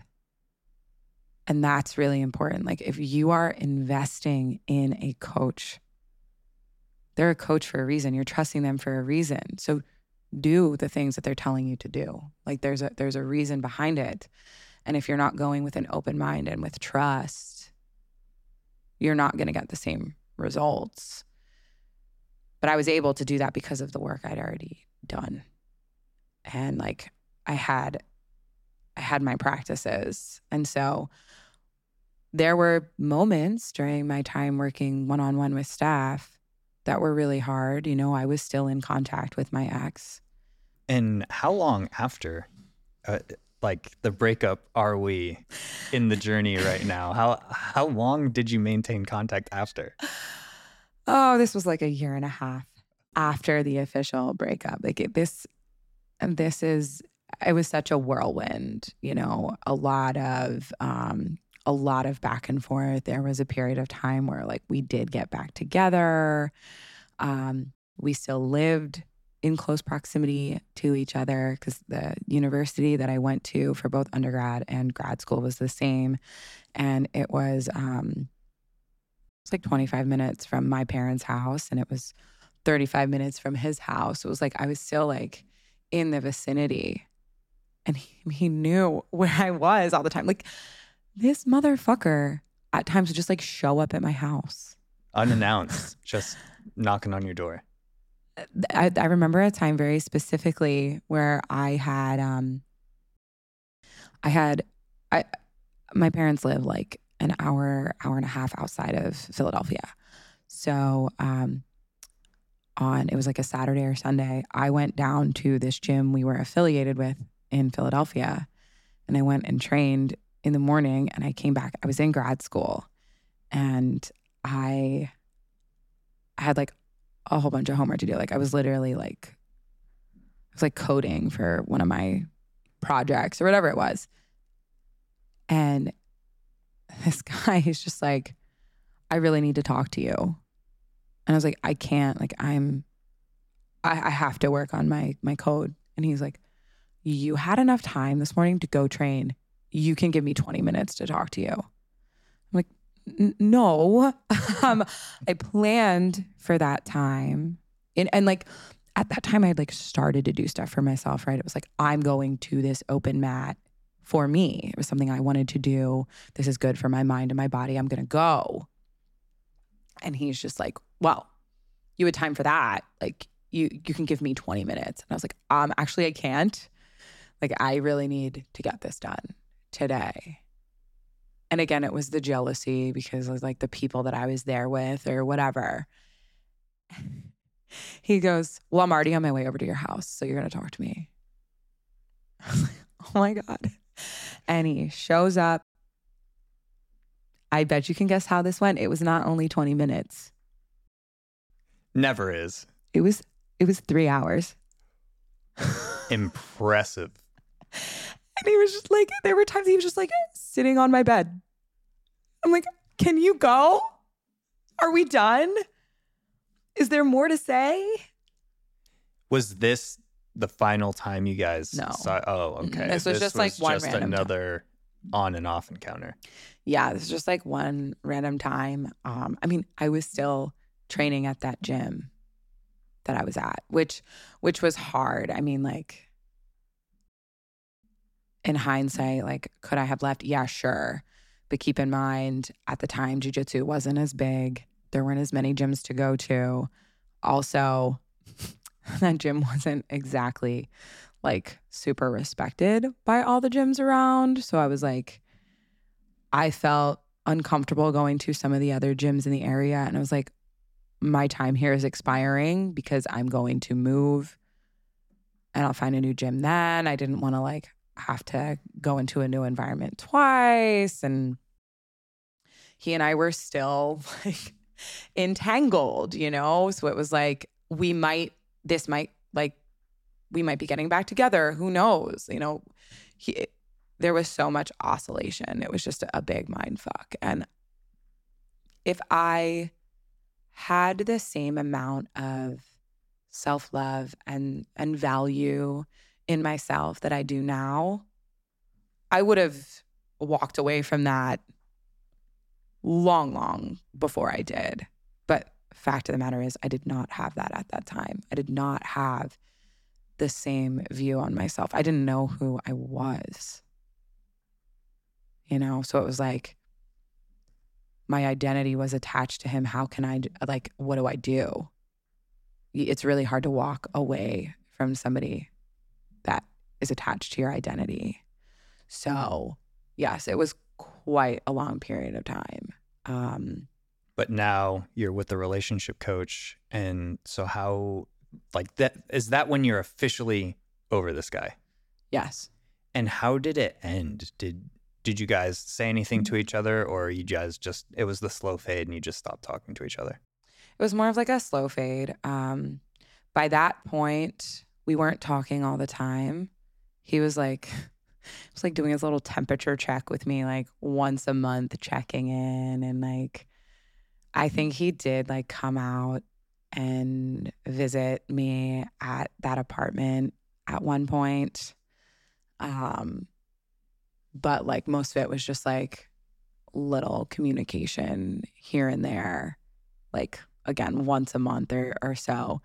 But, you know, when I was like working with her, it just, my communication with him became different because I was no longer as wrapped up in it. I was able to improve my emotional intelligence and actually access energetic neutrality. So what I mean by that is I was able to look at the situation for exactly what it was. This is the reality. This is the physical evidence. This idea of potential, this romanticizing it, like that's not real. So what is actually happening? Let me remove my emotions from it. What's actually happening is that something I want? Is it something that I accept? Is it something that I tolerate? And I was able to make decisions based off of that. So like there were a couple times during the period I was working with this coach where he'd like reach out to me and like try to get my sympathy over something or whatever. And I just did not reply in the same way that I used to. You know, like something happened with his dog at some point. Like, I don't know if she was sick, whatever. I can't remember precisely, but he reached out to me and like said that and like was like, he was trying to get my sympathy. And my response was just very simply like, I'm sorry that's happening to you. So it shifted the way that I was able to communicate because I could remove my emotions from it. And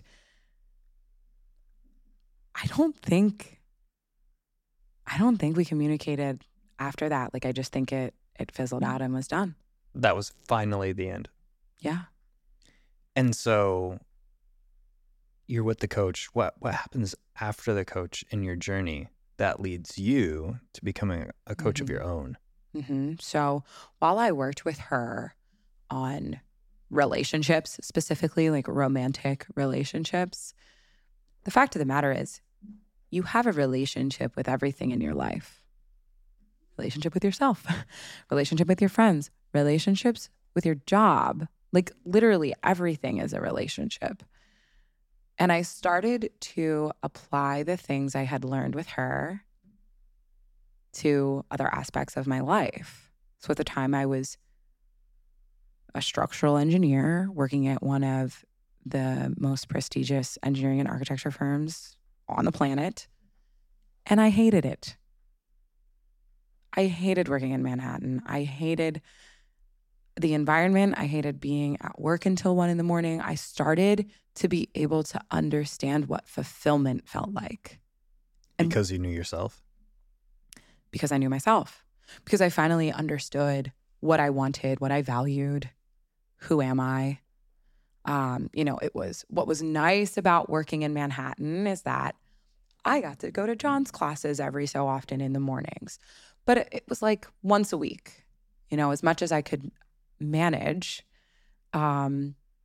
without everybody being like, Katie's showing up late all the time. So, I started to like really get more invested in jujitsu, like training under Gary opened my eyes a lot to that. And I was taking the train into the city and coming back home or even getting there some days. It was just a pain in the ass. Oh, delayed. Oh, you missed your train. You missed your first train by 30 seconds. Now you're getting home half an hour later just because of the way things line up. And I really didn't like that part of life. So I was able to have the courage to leave that job. Yes, it was a dream job. People would have killed for that job. And I should, quote unquote, should have stayed there. But I didn't want to. I wasn't happy. I was so frustrated. And so I left and I worked at a different engineering firm. And it was much smaller, focused more on residential. So the first firm, like if you're familiar with Burj Khalifa, the tallest building in the world in Dubai, my first firm my first firm did that. So it's like very prestigious buildings. Like a lot of the New York City skyline was designed by them, like very good company to work for. But I felt like a machine. Like I was just a piece of the machine. Hey, you're here till 1 a.m. Be back by 9. I'm an hour away. Like, fuck. Brutal. you were just, I didn't truly feel valued. And so I started working at this other firm, like, okay, maybe it's going to be different. They did more residential things, custom homes. I love custom homes. That's part of the reason why I got into engineering and architecture. It's just like, I think custom homes are just magical. Like, I was playing The Sims growing up, just building houses because I love them. You were born to do this. I was like, yeah, this is my thing. And I worked for that firm. And guess what? I hated that too. You were not born to do this. I am intelligent enough to do it, and I did it well. The problem with the second firm is that I didn't have the intellectual stimulation that I had at the first one, because we were doing like really high-end stuff. The second one was like just more mundane, like very repetitive. And I wrote codes to make my life easier. Like, hey, like this is, you just plug these couple of numbers in and then it like does the thing and then you have the answer. And they like wouldn't let me use it because I had to do shit by hand. And I was like, but it's like, I built the code. I know how to do it. Like, what is this? And I had a realization. Oh, because also when I was working for that second firm, it afforded me the time and flexibility to be able to start teaching jiu-jitsu. So that was when you started teaching jiu-jitsu. That was when I started teaching jiu-jitsu. And I started a women's program at Gary's gym. I was like, oh, this is sick. I really enjoy teaching. And I enjoy taking this complex information and breaking it down into easily understandable things. Like, this is great. I love this. And kind of the combination of those things and like not enjoying where I was. Like, I got to a point where I'd be driving to work and like my soul was so unhappy. I was like, I can't do this. I'd like cry on the way to work. It's like, I'm not meant to be here. I would call my mom and be like, I don't want to go to work today. And she's like, I was like, no, you don't understand. Like, it was like a deep feeling in my heart. I was sitting at a desk doing calculations all day. Hey, guess what? I'm a people person. I enjoy connection and interaction, and I wasn't getting it. So I started to say, okay, what are the things that I want in my life? Well, I would love to have freedom and flexibility. Like those motherfuckers at Henzo's up in Manhattan, like what are they doing so that they have their lunchtime free and they can go train and go to John's class? What's something that I can do where it like allows me to connect to people and develop relationships and things like that? And I ended up switching into a sales role, and it was engineering adjacent sales. And I was like, oh shit, this is great. So I was in sales for a bit, and I worked with the most amazing manager. It was like the perfect person I could have because she is a literal rock star. She has a platinum album. Damn. Right? Just like another bad bitch. A different flavor. She has her flavor of badass. I have my flavor of badass. And we just like understood each other. And why that's important is because she understood what it meant to be passionate about something outside of work. And like that work-life balance was important to her as it was to me. So through working there, like I got to do even more jiu-jitsu. And it actually, COVID worked to my advantage because that job was supposed to be in Manhattan. And I had the interview the Friday before the world shut down. So for the entire time I worked for that company, I didn't go to the office. I was just working from home, which meant I get to go play and do jiu-jitsu in basements. What a COVID blessing. Right? And, the team moved to Puerto Rico during COVID. And, I was training a lot, again, like in people's basements and stuff when we weren't allowed to go to the gyms and whatever. But then the team moved to Puerto Rico, and I took a week off and went down there with another guy who trained at Gary's gym, and we trained for a week. And I came back and I said to my manager, I was like, okay, I was just in Puerto Rico. That's where my team is now. And like, would it be possible for me to go work down there and like train there? They train like in the middle of the day. So like work in the morning, work at night. Like, is that something that we can work out? She's like, you know what? We had established trust with each other already. She said, you know what? Go for 2 weeks, see how it goes and work down there and let's see if it works. And it worked. So I got to go down to Puerto Rico all the time and I had this job and I worked it and it was great.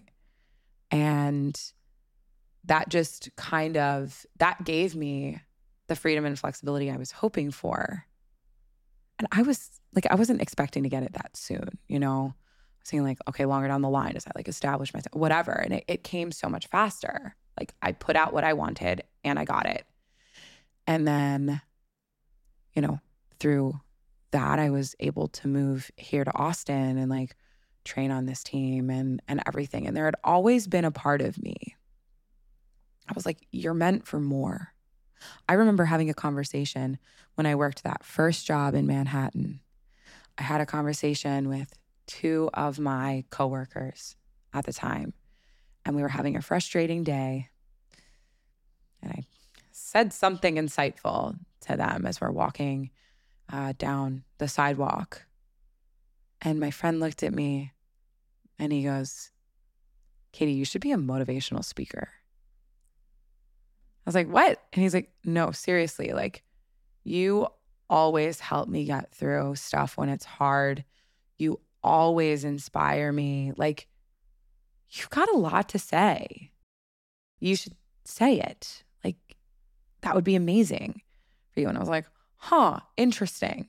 So that was when the seed of becoming some sort of coach was first planted? I think it was that. I also, through that Kundalini mastermind, the focus of that was finding your purpose. So I think the seeds had started to be planted then. I started to explore it then. And then my friend said that, and I was like, huh, interesting. And the more I learned, the more books I read and personal development work I was doing, the more I became the person people went to for advice. So you weren't necessarily always that person. I don't think so. I think just, you know, the way friends rely on people is what I was.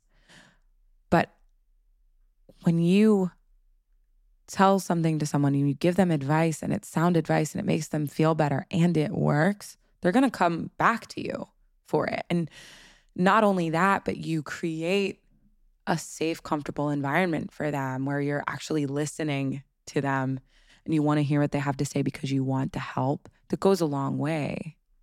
So I was doing all of those things just naturally, you know, even before I was in sales. Like I was kind of doing like a lot of the quote unquote salesy things where it's like, hey, listen to people, hear what they actually have to say.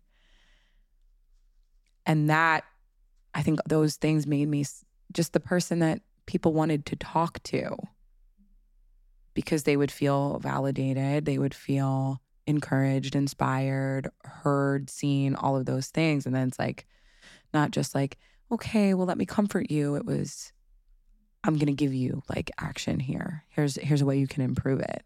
So it's kind of like I was coaching before I was ever coaching. And when I was trying to explore like, what do I want to do? What am I meant for? Something I was asking myself was, what do I enjoy doing? Like, when do I get lost in things? And like sending my friends voice notes when they were going through hard times. Like I loved doing that. So it was, you know, after working with my relationship coach too, and like seeing what that was like, that was the first time I worked with somebody one-on-one. I was like, oh, this is kind of really cool. And I started entertaining the idea, but I didn't know what I would coach people on. It's like, it kind of has just like a wide breadth of things. And I was like, why me? You know, what is the differentiator? So it took me a little bit of time to like figure that out. So while I was in sales, like I was thinking about it, like what do I want to do? This is just a stepping stone for me. I'm gonna be a coach. Like I started really feeling it. And then I was like forced to take the leap. What forced you? Being laid off. That'll do it. That'll certainly do something. Yeah,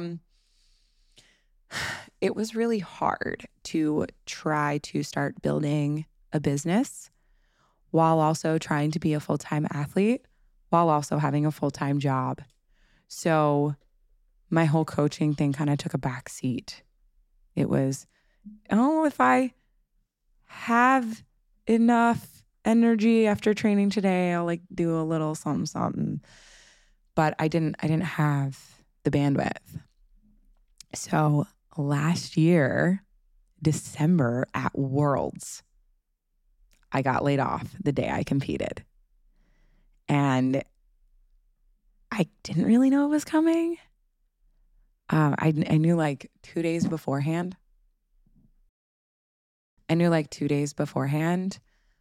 Because my boss, who had become a friend by that point, she reached out to me and she's like, hey, something's weird. I care about you. So I want to tell you, just like, you might want to start to get like a resume put together because like something might be happening. Like I've been at other startups. I've heard some weird statements. I'm just seeing some weird patterns and I care a lot about you. So I'm just letting you know. I was like, oh, damn. Okay. It was like the day I was getting on a plane to go to Worlds. I was just like, well, fuck. All right. Even still, like I got there and I like did a little bit of work once I got there and whatever. I had that Friday off so I could compete. They made me get on a call and they laid me off. And I was like, okay, here we are. Well, let me go compete first. And then that's when that tone in my mind had to be calm and had to create a safe place for me. It's like, okay, everything's going to be okay. Katie, you're very skilled. You get a job anywhere you want. You've got 3 degrees, but you could also do a lot of other things too. So everything's going to be okay. Just go compete and go do your thing. And afterwards, after I like get back from Worlds and everything, it was, okay, what am I going to do? Is this my opportunity to go for it? Or am I going to try to find another job? And I chose to go for it. You know, you either jump or you're pushed. Was that an easy decision for you to make when you were put in that position where you said to yourself, time for another job or time to finally do the thing that I've been thinking about? It was easy. Because when your soul is aligned with something, it becomes way easier. Yes, there was fear. It wasn't like I was just like, yep, I feel really great about this. Everything's perfect. It's going to, no. And there still is fear about it, you know. But it was an easy choice for me. Like I didn't want to work in other places.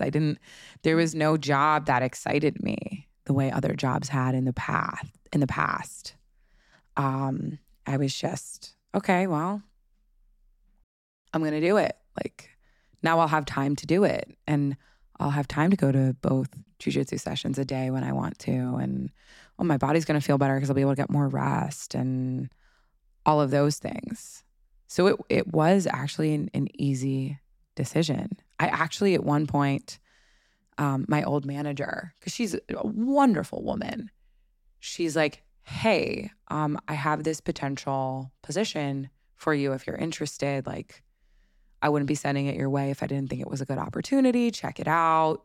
So I did interview with them and I was doing the interview and I was so frustrated that for a couple of reasons. But I remember being there, I'm like, I don't want this job. I don't want to do it. I like the time that I have now. And like, I want to be a coach. I want to help inspire and empower people. I want people to feel the bliss that I feel, to feel the fulfillment that I feel. It just wasn't in alignment with you at that time. No, that job just didn't feel right. I was like, I hope they don't even offer it to me. And they didn't.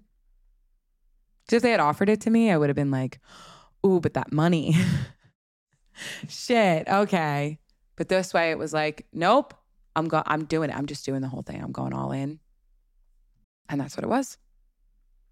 And I love the coaching. Like it feels so good to sit down and talk to clients and like just again, like I was doing with my friends, providing a safe place. You know, I've had a couple of conversations within the past week where the women that I'm talking to have gotten like emotional or they've been venting a lot. And then they apologize to me. I'm like, you shut up with your apologies. There's space for all of you here. Whether that's an emotional day, a frustrated, whatever. Be exactly who you are here. It's safe. Like women get told a lot, you're a burden. Oh, your emotions are annoying. You know, that's how I felt in my past relationship. I'd be upset and I wasn't actually able to express what I was feeling.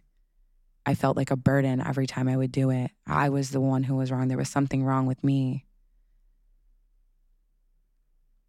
We all should have the space to feel safe and comfortable expressing. And that's part of coaching. Like, tell me all the details. Tell me what's frustrating you. Give me everything. Because the more I have, the more we can work through it. The more information I have about the story you're telling yourself, the more I can help you change it. We can rewrite it. We can reframe it. We can give it a different tone. We can Shakespeare the shit out of that. So that's the story. That's how you became a coach. It's 5 years in the making. You have your traumatic breakup. That's basically your call to action and your hero's journey.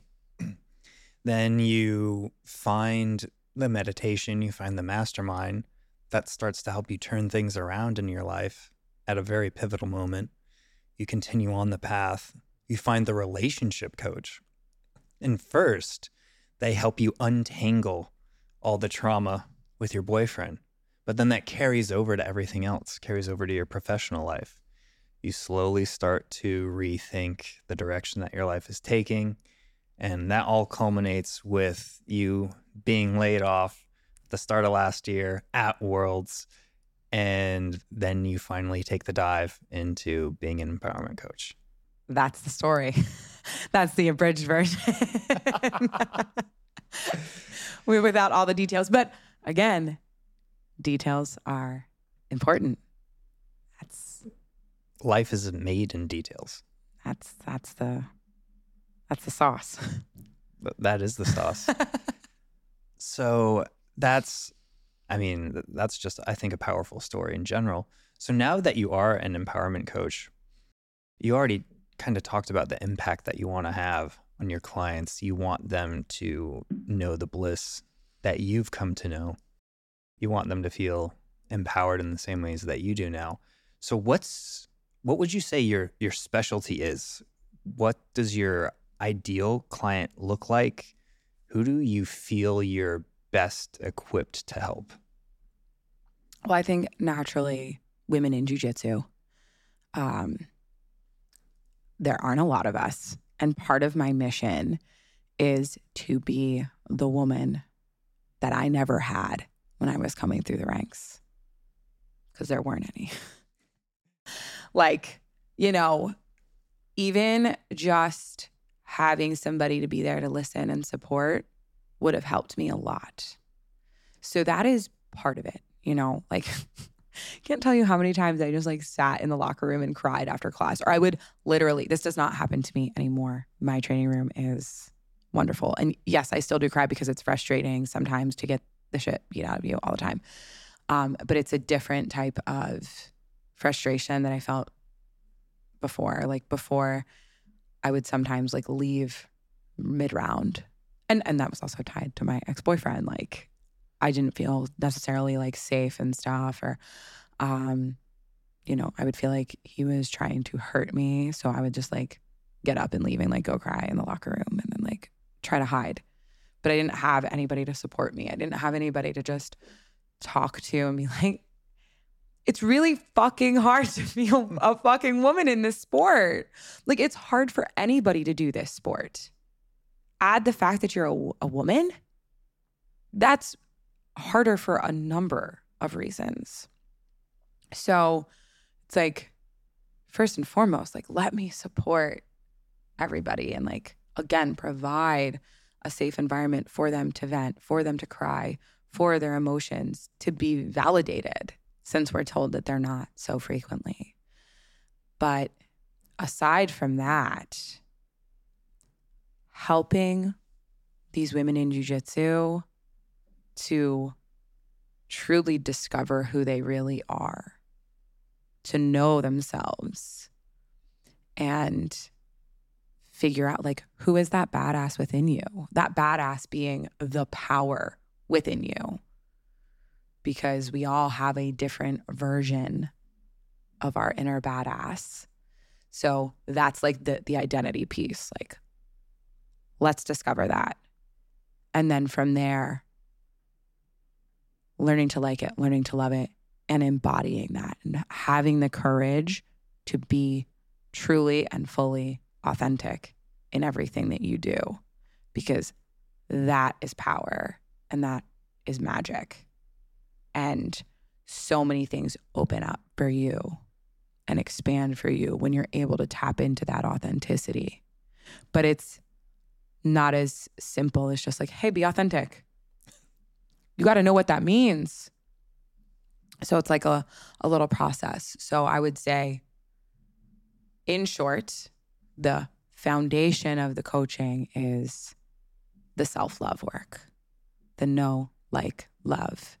And then from there, just really understanding and knowing who your inner badass is, what your power is, and then embodying it every day, you know, and being able to tap into that power, that badass in every circumstance and situation, not just when you step on the mats, but also when you step into a meeting. Feeling good everywhere in your life. When you're about to have a hard conversation with somebody, like there's a lot of times when you can call upon that power and use it. So I want everyone to know that power is there and know how to access it and love themselves for it. Beautiful. Now, you've sprinkled this conversation with specific techniques that you've done that helped you along in your journey. I'm curious, in your coaching practice, what are some of the specific techniques that you teach to your clients, just kind of briefly summarized? Meditation is a key component for people who don't already meditate because it's so beneficial. That being said, like, I don't force it, you know, like everybody relates to meditation in a different way.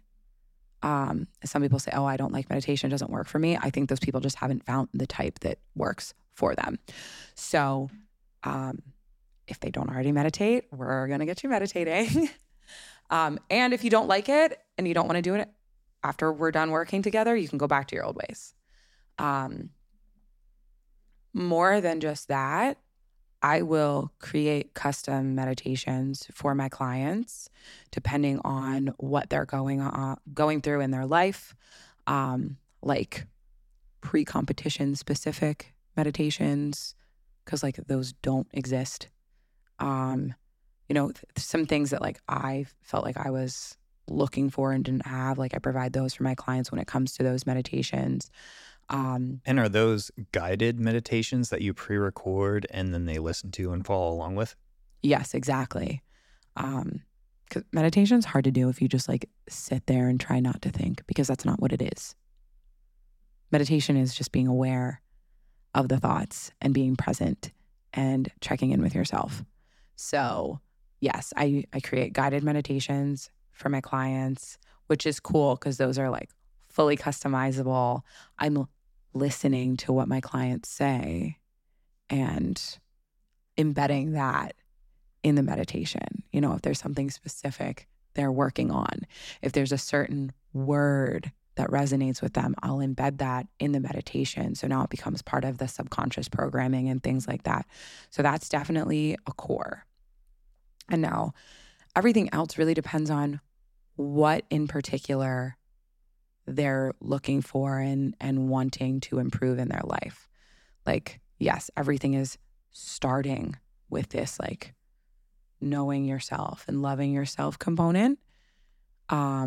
And some of the things that we've talked about today are things that I'll do. And, you know, of course, I have a lot of different techniques to work through.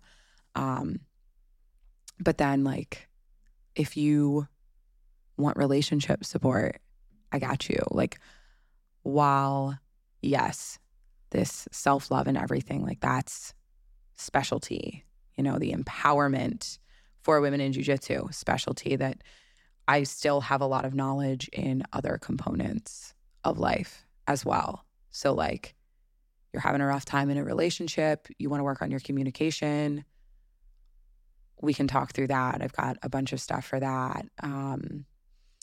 You know, just when it comes to training, you know, if people they need some support with training.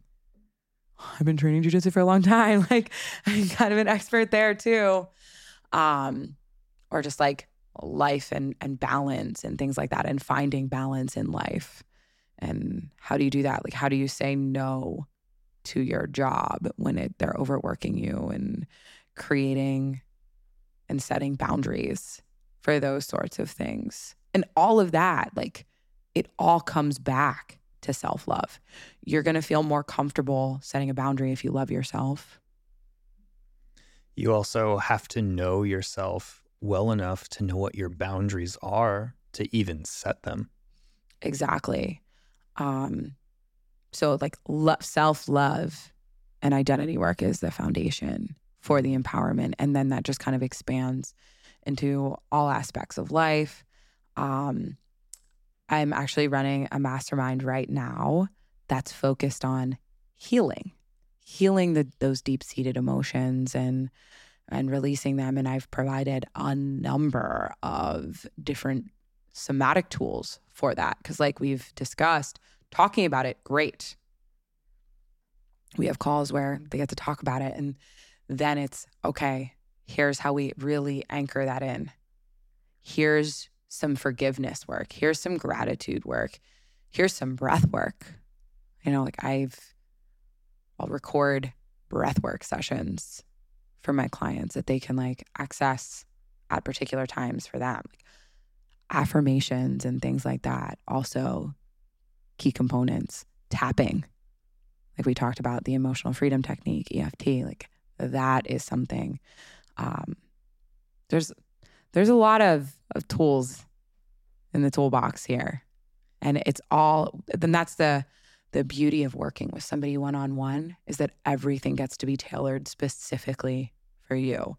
When it's in a group setting, like, of course, groups and one-on-one, they have pros and cons. Group setting is more about like the feel of the group. And yeah, well, I am listening to you. You don't have an hour each week to talk to me. You know, you might have half an hour or 20 minutes or whatever it is. But yeah, and then another thing to note is that I'll do video sessions on a weekly basis with clients, but then I don't just leave you hanging.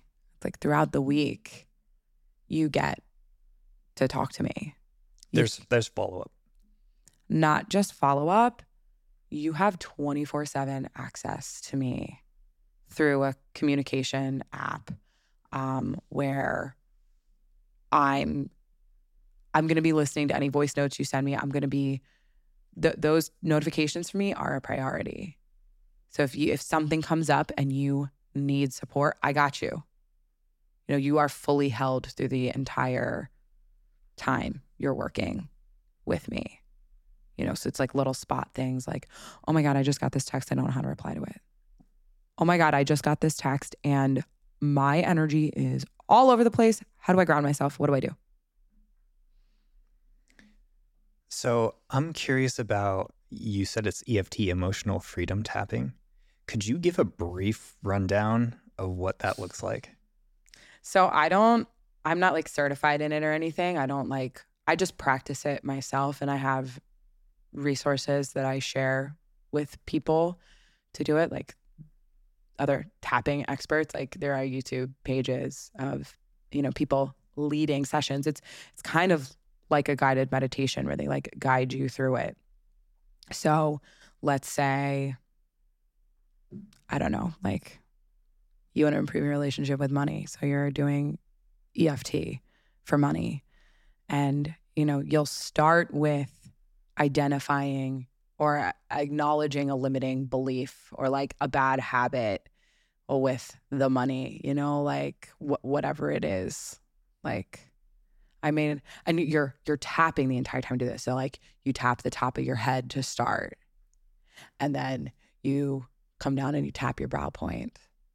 And every time you're tapping, you tap your temple. Every time you're tapping a particular location, you switch the thing that you're saying. So like, oh, I may not have been the best with my money to this point, but I'm willing to make changes.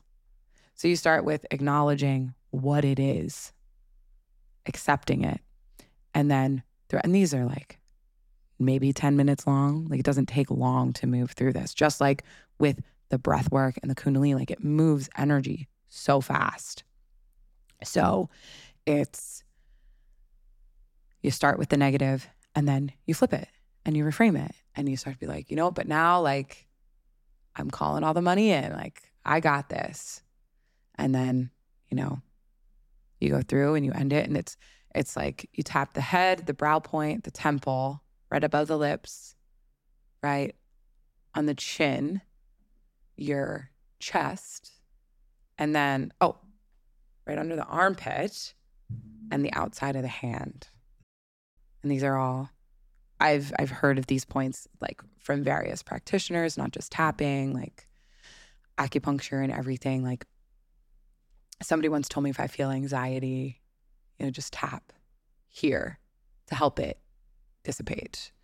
So these are really powerful points. So it's like, that's how it's like moving the energy as you're saying these statements and reaffirming them. And then you get, to the end, you're on your last one. And it's always like, oh, and I love, honor, and accept myself, Sounds like an interesting way of undoing self-limiting beliefs, not just in the mind, but also in the body.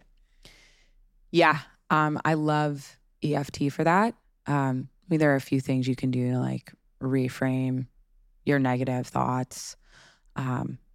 These are things that I teach as well, because again, that story that you're telling yourself, the way you're talking to yourself, and the inner dialogue is really, really important. So we need to be able to, if a negative thought comes up, we need to be able to switch it out for something else. So there's like techniques for that. But then this one is like more like really what's in you and how are we getting it out? So I love that one, but especially like really sticky stuff. Like if you're just having a hard time really reframing some sort of thought, belief, statement, the EFT is really great for that. And it's not just money. That was just like the first example that popped into my head. Of course. I mean, you could do it for procrastination. You could just do it for like, I want to have a good day. So another one you mentioned that was really interesting to me is forgiveness. I've heard gratitude practice a lot, but I don't know that I've heard anyone talk about forgiveness. What's the context of that look like? What are some of the specifics of that? So I would say that gratitude and forgiveness are two of the most powerful energies that you can tap into. And you're right, gratitude takes center stage with that. Probably because gratitude feels better. Forgiveness is harder to look at. It hurts a bit more. And you're hurting if you want to forgive. And you have to want to forgive. You know, a lot of times we want to just hang on to a negative emotion. If somebody hurt us, then it's validating for ourselves to just hang on to that pain and be like, fuck you did that to me. You're right, though. Gratitude's just kind of lying around all over the place. You can really find it almost without even having to try and look for it. But forgiveness, you actually have to do the work. That one takes a lot more energy and effort. Yeah. And forgiveness is more of a healing technique. Yeah. Healing practice. Because you're pulling out emotions. And healing does not feel good. Healing hurts. Especially old pain. Almost like resetting a bone that didn't heal the right way. Yeah, like the longer you've been holding on to the anger, resentment, whatever from somebody, the more it's going to hurt to pull it out. But it's not comfortable. But the feeling on the other side is so worth it.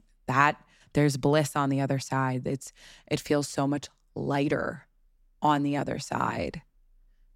So, I mean, oftentimes I have to like almost force myself to do it. So is that similar to a gratitude practice where you're journaling, you're picking someone that you want to forgive? How does that look? I mean, kind of in a way. It's where a gratitude practice can be like, oh, I'm tapping into this every day. It's like I'm bringing this positivity and forgiveness because it's more of a healing practice. It like takes more energy. You have to be in the right mind frame to do it. And oftentimes when I do it, I cry. So like, I'm not going to do it on the train going to work. I make it like a ritual for myself, which isn't necessary, but it makes me feel good. Like the whole point of it for me is getting out the emotion, releasing it, any sort of density or heaviness attached to that particular person, concept, whatever. So I know it's going to be a ride. So I like sit down and I light some candles, and depending on what it is, sometimes I'll put on like music that'll elicit some of the emotions to really get them out. Or I'll just put on like some like nice piano music or something. It depends on what I'm forgiving, who I'm forgiving, what it's like really attached to. But sometimes it's enough to just like acknowledge the hurt and say, I'm fucking mad at you for this. My best like forgiveness journaling sessions start with fuck you. Sometimes we have to cycle through the emotions, though. Sometimes the most direct way to forgiveness is not right to forgiveness. It's not through happiness. Sometimes you do have to go back to the anger or sadness to move to the anger, to move to the sadness, to move finally, eventually to the forgiveness. I think the most direct way there is an indirect route by cycling through those different negative emotions to slowly move up the levels, so to speak. No, absolutely. An analogy that I use often is a ladder. Like you're at the bottom of the ladder if you're feeling anger and resentment. Forgiveness is a higher vibration emotion. You're all the way up there. Like you can't just jump all the way up there. The way you climb the ladder in this particular example is acknowledging it, feeling it, let it move through you, and find the next best feeling emotion. If I'm really low down on that ladder, I might spend an entire Friday night journaling about somebody, you know? And sometimes it's just like, hey, let me acknowledge, like, and I'll write just like a little paragraph, like, I'm mad at you for this. Like, you did me wrong because you did this. And fuck you. And sometimes it's a full letter and it's pages and pages of fuck you, I'm mad at you. I can't believe you fucking did that to me. Fuck you. And like with that particular practice, like if I'm writing somebody a letter, great, write the letter, let it out. Like you want to feel all the feelings. You want to feel the feelings all the way to the end. You don't just want to feel 50% of the emotions because then it's not all gone. Feeling 50% of the emotions 6 times puts you through more angst and grief and anger and everything than feeling it 100% once. Even though once you get closer to that 100%, the emotion gets like a bit more intense.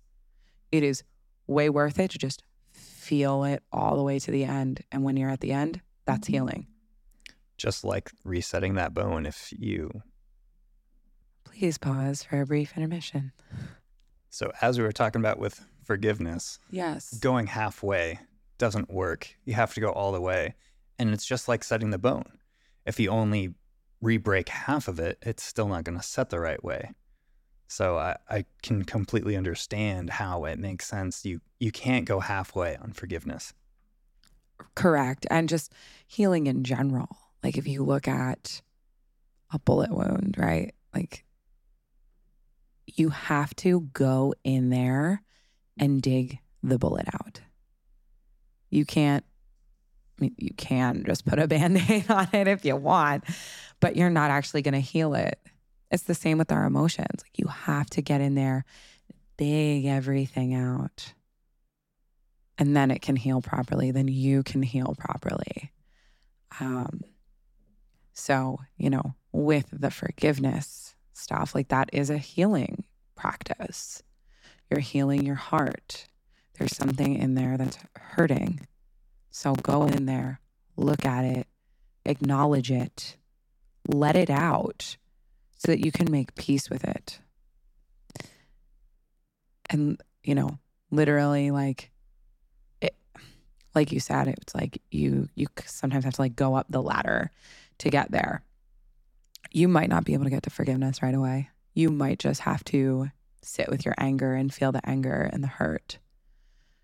You know, I'll write a letter to somebody.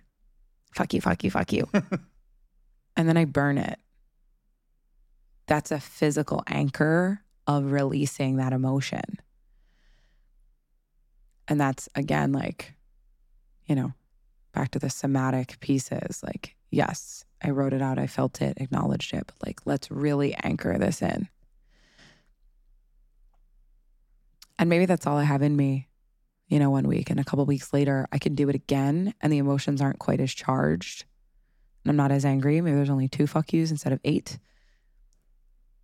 And I can get, you know, away from the anger a little bit. And I might have to do it a couple times, depending on the situation, depending on what's really there and how long I've been holding on to it.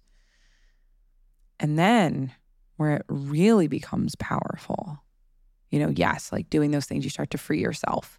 You're releasing that anger. But then when you're able to say, you did these things to me, I acknowledge it, and I forgive you. And actually saying those words, like, whoa. And not only that, but forgiving yourself. Because a lot of times there's a lot of guilt wrapped up in it. It's like you allowed yourself to be in a situation where that person could do something to you. So forgive yourself. Don't be so hard on yourself. You're forgiving other people. What about you? It's the other side of the forgiveness coin. Yeah. And then once you say, okay, I forgive you and I forgive me, then if you can say, I'm grateful for what happened, because that's when it's really powerful. That's when you have completely alchemized the situation to be in your favor. Bringing it back to full circle with gratitude. That's next level gratitude, that you can be grateful for something that you had to forgive someone for. Yeah, I think there's levels to gratitude, right? Like there's the easy low-hanging fruit. And if you're not practiced in the art of gratitude, the low-hanging fruit is all you got. You know, when I first started doing it and I was writing my 10 things on the train every morning, sometimes all I could come up with was, I'm grateful trains exist because they can get me to work and I don't have to drive in traffic. I'm grateful I have 2 legs. You know, there's always something to be grateful for. And sometimes all you can muster up is, I'm grateful for the sunshine. And that's totally valid. Like that is still gratitude. But once you become more practiced in it, you know, then you get deeper with the gratitude and you start, oh, I'm grateful for these people and I'm grateful because of this. And when it, you know, you get to the next level and it's, well, I don't like this circumstance, but I'm grateful for it because, you know, I hate my job. However, I'm grateful that it provides me with money so that I can pay my bills and I have a nice place to live. You know, there's always something to be grateful for, you know, and then after that level, it's this situation really hurt me and I'm grateful for it because there are levels to that. And you probably can't access the deepest levels unless you've already gone through the first couple. And it becomes second nature if you consistently do it. Consistency is key. If you could go back to yourself at your lowest point in this entire 5-year journey, what would you say to yourself? Love yourself more. Not only, hey, love yourself more. Like, you're not loving yourself. You're coming home and you're just trying to drink and you want to go out and party and do whatever. That's not loving yourself. But love yourself more than you love him. Because I didn't for a long time.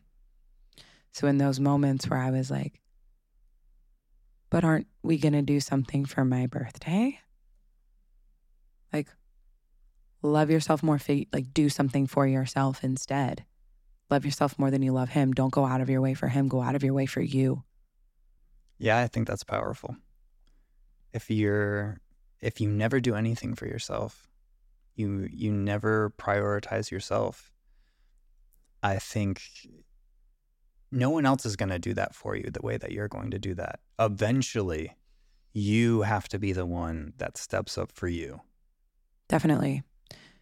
You can't guarantee that anybody else in your life is going to be there. You can only guarantee that you are going to be there. So you better make sure you have your own back. Whether that's when things get hard and you need support, or whether it's a moment where you want to celebrate.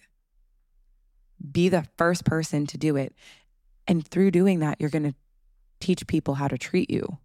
The way you treat yourself shows people how to treat you. We're always teaching everybody else how we want to be treated. That one's huge. It starts with you.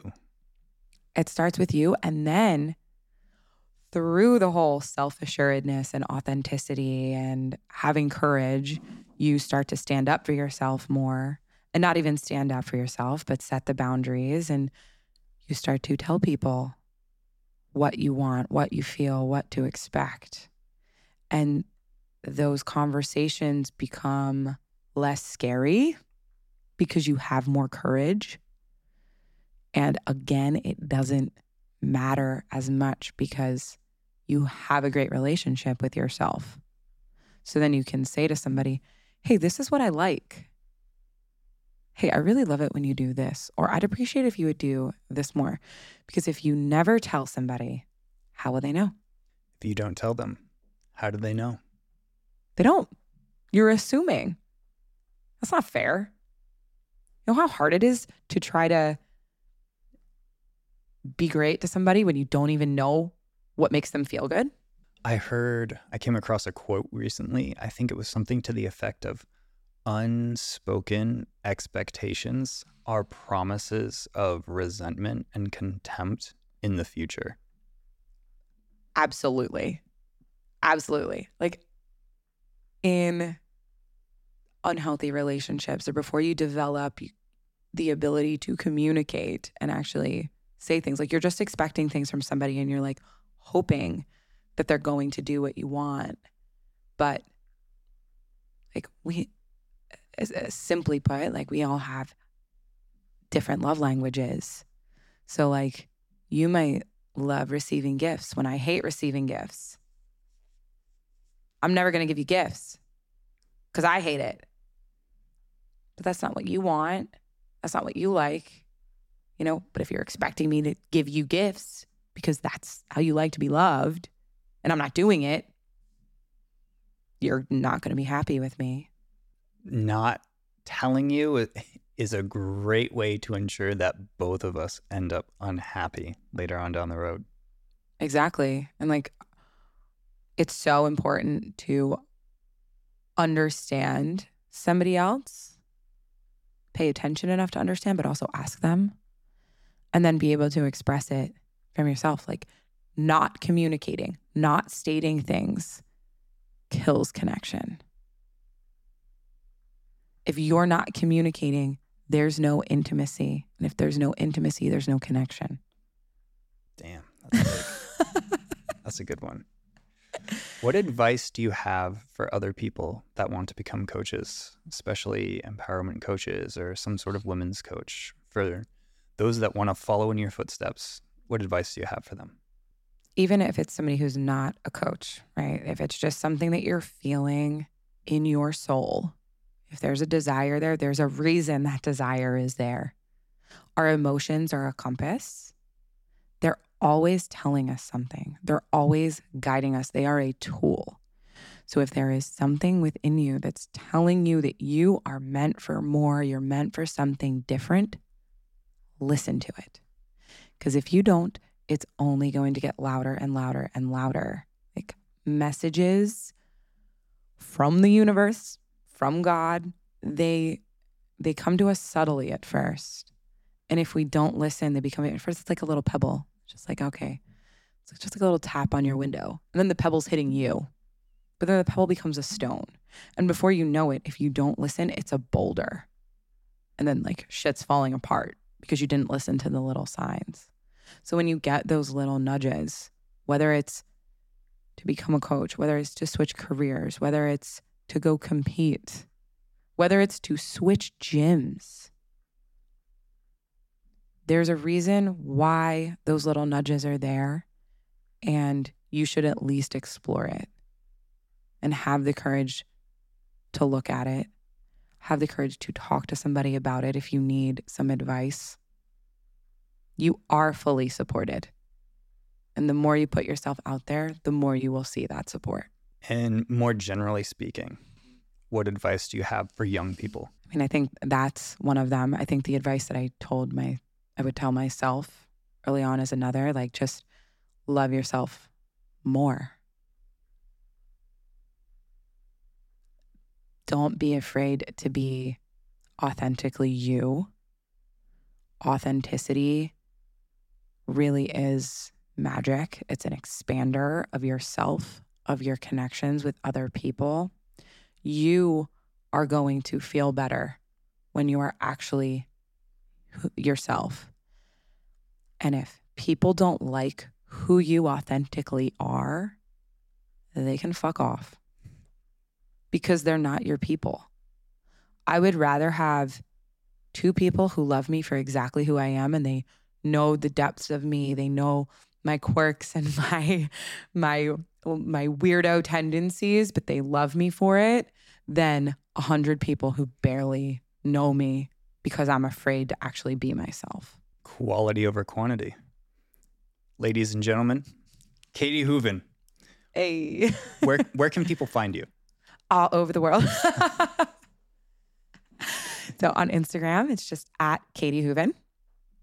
I have a website, which will lead you to all things. It's katiehooven.com. Email, socials are there as well. We've got YouTube. I think we have a podcast coming. Additionally, my best friend and I run a company called Grappling Getaways. So you can literally find us all over the world. We run jiu-jitsu camps in epic locations. We're doing a number of them this year. A lot of them are women's camps. So women support women's connections because women thrive in community. So we develop a really intimate, beautiful community at all of these camps we go to. And we do some co-ed camps each year too. So for all the boys listening, you can do that. I mean, I teach seminars as well. So, perhaps you'll even, if you're a jiu-jitsu human, you might find me at your gym one day, or you can bring me in. But it's all connected, katiehooven.com or on my Instagram. Beautiful. Katie, it's been a pleasure. Thanks for coming on. Always, Tech. This was so fun. Thank you for having me. And that's it for my conversation with Katie Hooven. There were a few things that really stuck out to me in this conversation. One, Katie talking about not being able to love yourself before you like yourself, before you actually know yourself. That and that our identities are not only found in the big details, but there's a lot of who we are that's found in the small details as well. And most of our lives are lived in the small moments, so it does make sense. And 3, a big one personally for me, forgiveness is for healing, not just the other person, but largely yourself. That's something that I've heard before, but that one really stood out to me in this conversation. If you made it this far, I would love to hear about the things that stood out to you most and your biggest takeaways in the comments section on YouTube. If you're listening on another platform, you can find a link to my YouTube channel in the description below. And as always, to support this podcast, please like, comment, subscribe, and most of all, share this podcast with someone that you think will enjoy it, as I believe that shares more than anything else will help me beat the social algorithms. Thank you for listening, and until next time.